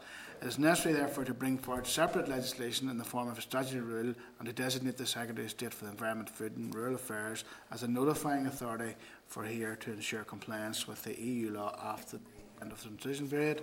The purpose of the SR is to support the implementation of Articles 2036 of Regulation 2019-1009 of the European Parliament and Council laying down rules on the making available on the EU market of EU fertilising products in the north. Members, any questions? Philip? I thought when I was reading it, Chair, it was talking about the designating the Secretary of State for DEFRA as the notifying authority, and I thought maybe when you were reading it out there, you read something different. I mean, I was going to ask why it is the case that it's saying the Secretary of State for DEFRA and not, no. It is Secretary of State for DEFRA as the notifying authority. Well, can I ask, maybe we should get some info as to why that is the case, why it's not within DAERA Minister or the Executive? Yeah, is that fair enough? Yeah, we'll get that before the SR comes. Okay. So, we'll get that clarification and we can, are we members content with this to move to the next legislative stage? Yeah. Chair, I can see your cat online there. See him there? He's away.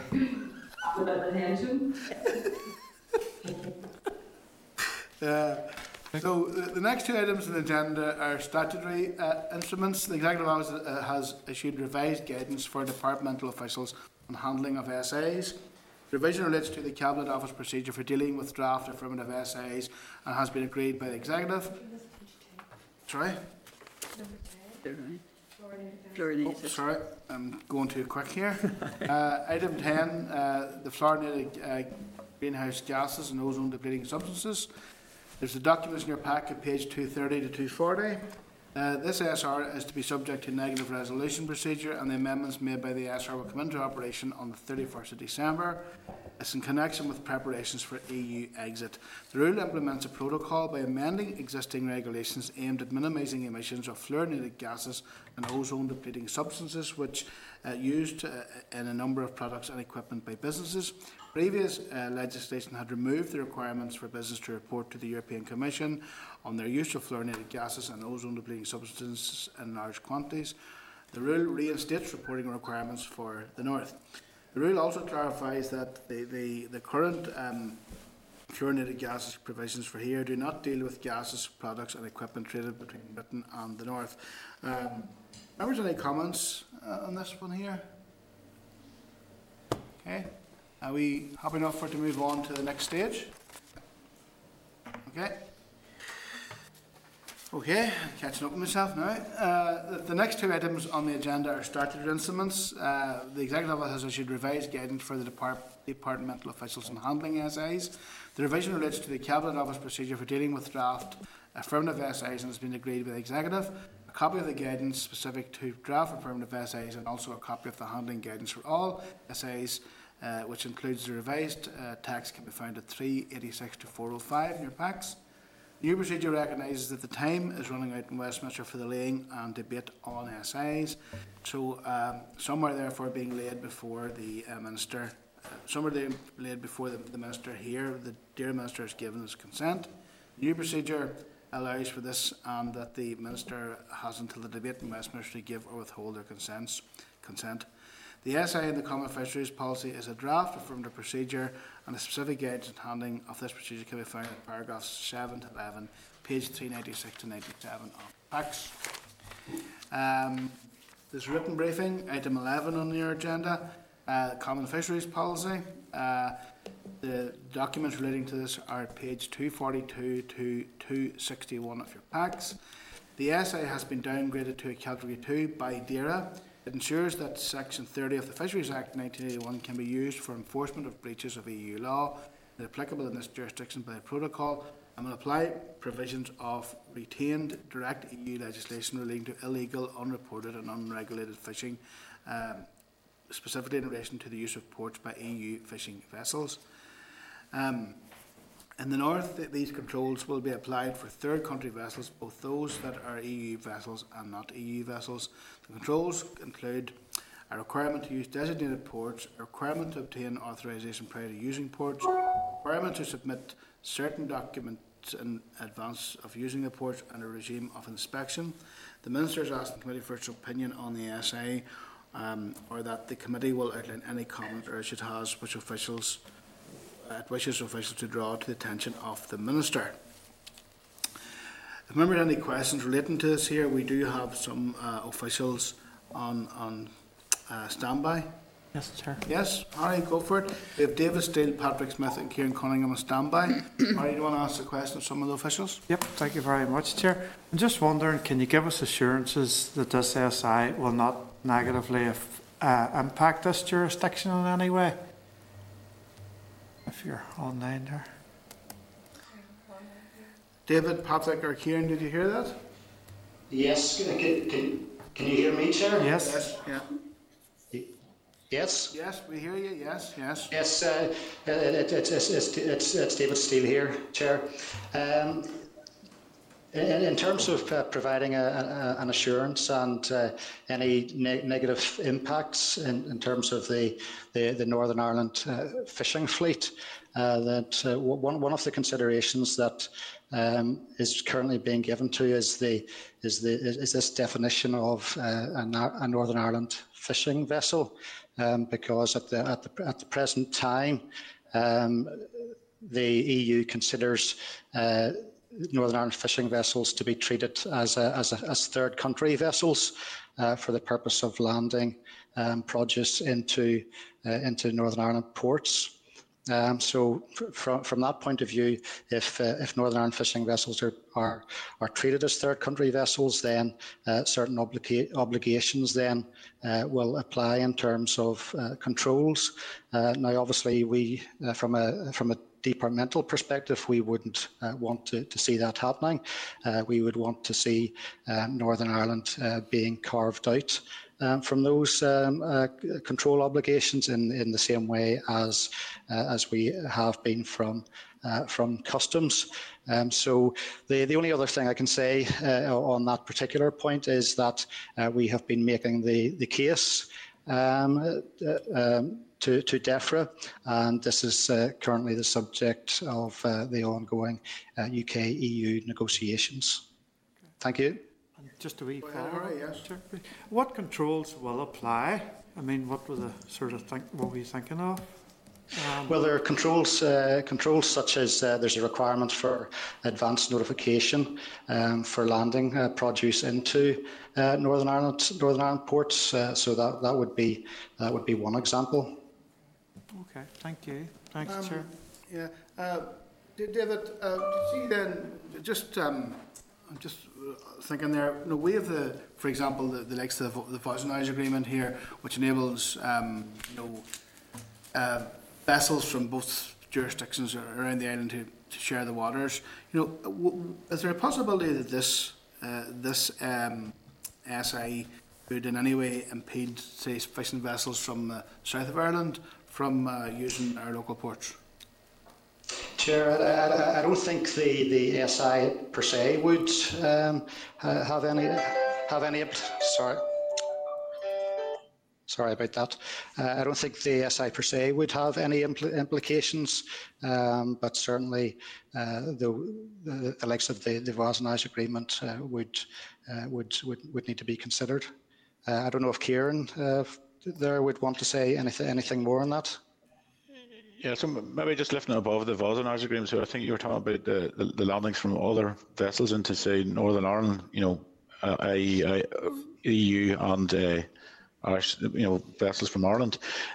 So at the moment, the EU has described the way that they believe this should happen in a paper that a technical note they provided on the 17th of August. So there are, until the negotiations are concluded, the theory at the moment is that they would have to go to what they call a designated port.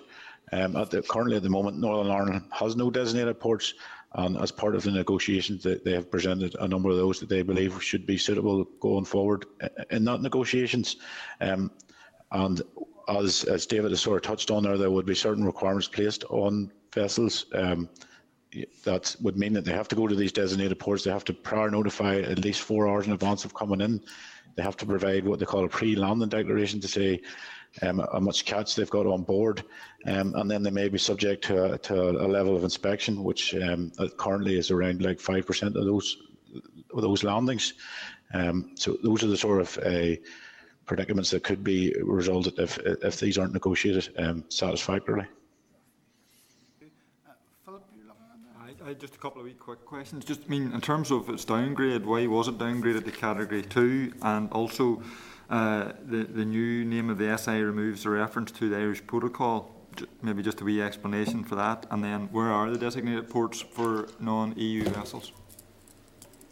In terms of the first question there, the CFP20 was downgraded to Category 2 because initially at the outset of this categorisation process, DEFRA had considered all of the CFP-SIs to be of a controversial nature, if you like, because they related to fisheries. Nothing more than that, but obviously as time has moved on and it became clear in terms of what sort of provisions were going to be in CFP20, then we decided to downgrade it to that Category 2. I think on your third point there, Philip, you'd asked about where the designated ports are. At the present time, we don't actually have any designated ports, but that is the subject of discussions. Okay. Sorry, could you repeat the second question for me, please? It was just the change in the name and the removal of the change in the name. Reference to the Irish Protocol. I think the change in the name was that's one that DEFRA lawyers will arrive at, and generally speaking, they will look at the content of the SI that is being led and arrive at a title then. So the DEFRA lawyers obviously took the view that it should be retitled. Okay. Thank you. Okay, Philip. Thank the. Sorry. Oh, sorry. Hi. Oh, sorry, Claire. You have your hand up. Sorry, Claire. I missed your virtual hand there. You're all right. Just, I suppose, I'm keen to know who will be tasked to carry out the enforcement and inspections. And have there been any direct conversations with the government in the south, or are we still going through DEFRA and the sort of EU negotiating team at Westminster? So, David, do you want me to come in here? Well, I think in the second one, the discussions are between the UK and EU, and I think that was made clear by one of the ministers from the south that discussions would be between those two parties. In terms of the enforcement and inspection, I think if Kieran might be closer to that than I am. Yeah, so just to say, David, well done. You could describe the second bit totally correct. That is tied up in the negotiations. We obviously feed into DEFRA on the future model that we want to see the outcome, and that's obviously taken by the Cabinet Office and part of the EU negotiation. So we have been intensely involved in that. So we're been able to display our desired outcome and provide the sufficient information that hopefully informs a good outcome. It will be for our fisheries inspector, who are part of DERA, to enforce any outcomes of the negotiations in terms of what legalities that we would need to fulfil. So we are working on trying to work out what implications there may be going forward, and make sure we have the right resources and the right delivery models to do that. Thank you. Can I also ask a question as well? Obviously, we're looking at the implications for the vessels beyond here accessing airports. Is there any possibility that the implementation of this here could result in our vessels meeting impediments in terms of accessing ports outside the UK jurisdiction, and also even in terms of the market as well? Because a lot of vast majority of our prawns, for example, are sold in the EU market. Is there any possibility that this will work in the other direction in terms of creating blockages or impediments for our local fishing fleet? Yeah, I think in terms of the operation of that one, Chair, again, if I could ask Kieran maybe just to provide some comments. Yeah, so Chair, I'll maybe just take the second bit first, because it's the sort of easiest one to pick up on. So products that would be landed by Northern Irish vessels that then wants to go on to the EU will hopefully be business as usual, because that's what the Northern Ireland Protocol provides for. So already we are getting to see that many companies are thinking about their route to the EU, and the most easiest way to do that sometimes is if they have to take a ferry straight, as I say, to the Cherbourgs or Santanders, and some of them already are working that way, thinking into the future of how they maybe can avoid issues that may happen across the GB land bridge. So that one, as I say, is business as usual, is good news, and is a good result of the protocol. So they are quite happy in that. The other bit around our fishing vessels, so our fleet obviously land quite a bit in GB as well, and that is obviously under unfettered access we're working to. So it's business as usual again. Into the rest of the EU is obviously, as we've said there before, is still subject to negotiations, because it's obviously about access to those waters, and then subsequently access to a number of designated ports that would hopefully be strategic enough to allow us to land where our fleet would want to do. But as I say, that's all still tied up within the negotiations. So it's probably best to say that access will come first, and things around ports will come after that in part of the negotiations.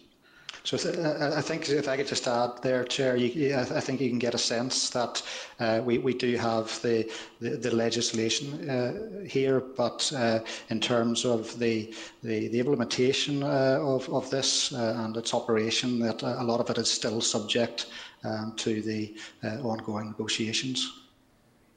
Thank you. 42 days left, and the transition period time is run out. So thank you very much for that briefing. Really helpful, and for answering the questions.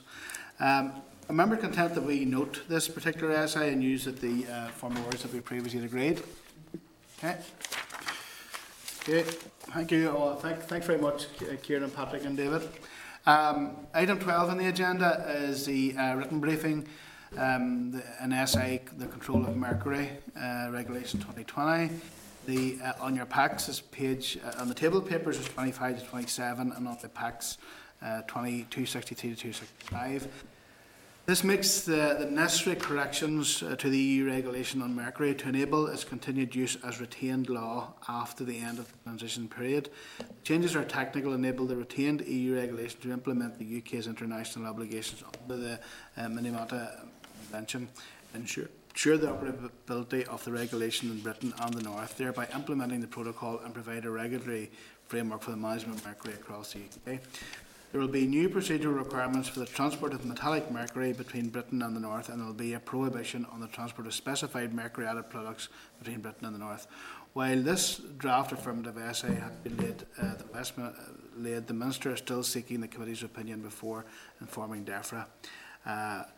And there's an official available if anybody wants any questions. Just one. Yes, all right, go for it. Thank you very much. Just wondering, will this in any way affect those trying to preserve historic lighthouses with floating beams? Alison, you pick up that? Yes, hello, Chair. Yes,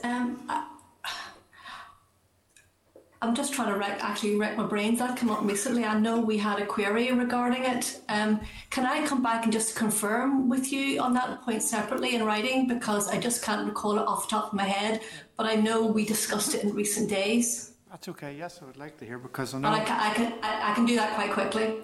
Brilliant. Thank you very much. Thank you. Chair, Also, so you can... I missed the question. I'd like to hear the question. It's to do with historic lighthouses. Some of them use mercury for their floating beams. Right. So I'm just wondering how this SI will affect them in any way. Okay. I actually took you off wrong. Is that okay? That makes much more sense than what I thought. Tell me what you thought I said. Well, let's go. Okay, thank you, Alison, and you maybe forward for that the answer to that question to the committee at the earliest opportunity. Oh, indeed, yes. Thank you, Alison, for that there. Okay, we're going to move on now to the.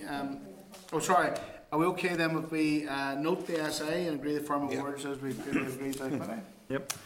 Okay, item 13, written briefing, common framework for chemicals and pesticides. The correspondence from the department is page 267 and 269, and the summary of the provisional common framework for chemicals and pesticides is 269 today. Advised members of the Department advises that the Common Frameworks Programme seeks to develop UK-wide arrangements for those powers falling within areas of devolved competence, which are being repatriated from the EU. The Government and the devolved administrations have agreed that there is an ongoing need for them to work together. UK-wide common framework should be established to ensure consistency and coordination and determine how divergence can be best addressed. DERA was notified as the lead NICS department for the development of common frameworks in a number of policy areas. The framework is now moving to phase 3, the review and consultation stage of framework development. Are members okay if we receive request a short oral briefing on the common frameworks for our meeting on the 3rd of December? Okay. Correspondence, pages 282 to 286. On page 288, we have an invitation from the Minister to visit the Caffrey Hill Farm at Glenwerry. However, while such a visit may be very useful, that legal advice has been sought by the Assembly regarding external meetings and visits by the committees. While it has not been shared wider, essentially it is saying that before an external meeting or visit takes place, a risk assessment needs completed by a competent health and safety person within the Assembly. The Assembly is still working through whose responsibility it will be to undertake the risk assessment. It was discussed at the CLG last week and is hoped to have an agreed process in place by December. Until the risk assessment process is finalised, can I suggest that the visit is deferred and then placed on the list as somewhere as potential visit? Yeah. Okay. Page 377 in your packs, correspondence from the Department on the opening of Tranche 3 of Tier 1 of the Farm Business Improvement Scheme. This was omitted from the last committee meeting pack in error. Page 424, correspondence from the Ulster Angling Federation on the recent landslip at Meanbog Farm. Are members content that we seek an urgent written briefing from the department on this? Sure. No. Yes. Yeah. Maybe an oral briefing would be better. No? Oral briefing? I can try and put it in a quick pack, but I can fit it in easier. It's just, I mean, when you get a written briefing, you have to ask questions back and forth, whereas... Okay, I'll get it. Okay. I'll be looking a couple of weeks to get it in. Oh well, I don't want to delay the thing. I'm just thinking. I mean, I'm happy enough whatever the committee think. Okay. Page 421, a letter from 2 fish producers raising concerns on a deferred consultation regarding a new method of allocating fish quotas. The organisation is asking for our support and we write to either George Eustace or the Fisheries Minister, Victoria Prentice. Are members content that we write to both of these ministers raising the concerns expressed by the 2 fish producers? 100%. Happy enough to action the correspondence and index sheet, page 282 to 286. In terms of forward work programme, 5:30 to 5:35. The following briefings are now confirmed. 26th of November, Future Rural Development Strategy. Can I also suggest that on that date we also ask the Rural Community Network, Rural Action and NA Rural Women's Network to present on the issue as well, and that we ask for a written brief from the LAGs. We will also have a short oral briefing from DAERA on the common framework for fluorinated gases and ozone depleting substances. The meeting will start at 9:30. 3rd of December, we'll have an oral briefing from DAERA on the Animal Health and Welfare Common Framework and Zootechnics Common Framework, as well as a short briefing on the common frameworks for chemicals and pesticides. There'll also be a briefing on the DAERA 30-year strategic plan. 10th of December, the oral briefing on the revised TB strategy. 17th of December, this will be the last meeting before the Christmas recess, and the Minister will come to the committee to update us on preparations for EU exit and his priorities for 2021. Our members content that we start the meeting on the 17th of December at 9:15 a.m. in order to accommodate the Minister, as he had an executive meeting to attend later that morning. Are members okay with that? 14th of January, into the new year, there will be our first meeting after Christmas recess, and the Permanent Secretary and senior officials will attend the committee to update us on transition. The actual transition, which will be underway at that stage. Project Stratum. Members will be well aware of the media coverage. A company has recently been awarded a contract to improve and broadband product connectivity in rural areas. Are members content that we request a short oral briefing on this project? Bear in mind that the rural community are major stakeholders in this, and the fact that the department itself has invested 15 million into 165 million investment. So, are we okay with that? We're okay. Okay. Do members have any other business that they want to raise? Okay. So the next meeting will be Thursday, 26th of November at 10 a.m. 9:30 a.m. in room 30 of Parliament Buildings. So I want to thank you for attending this week's meeting, and we'll see you all again next week. Okay? Bye now.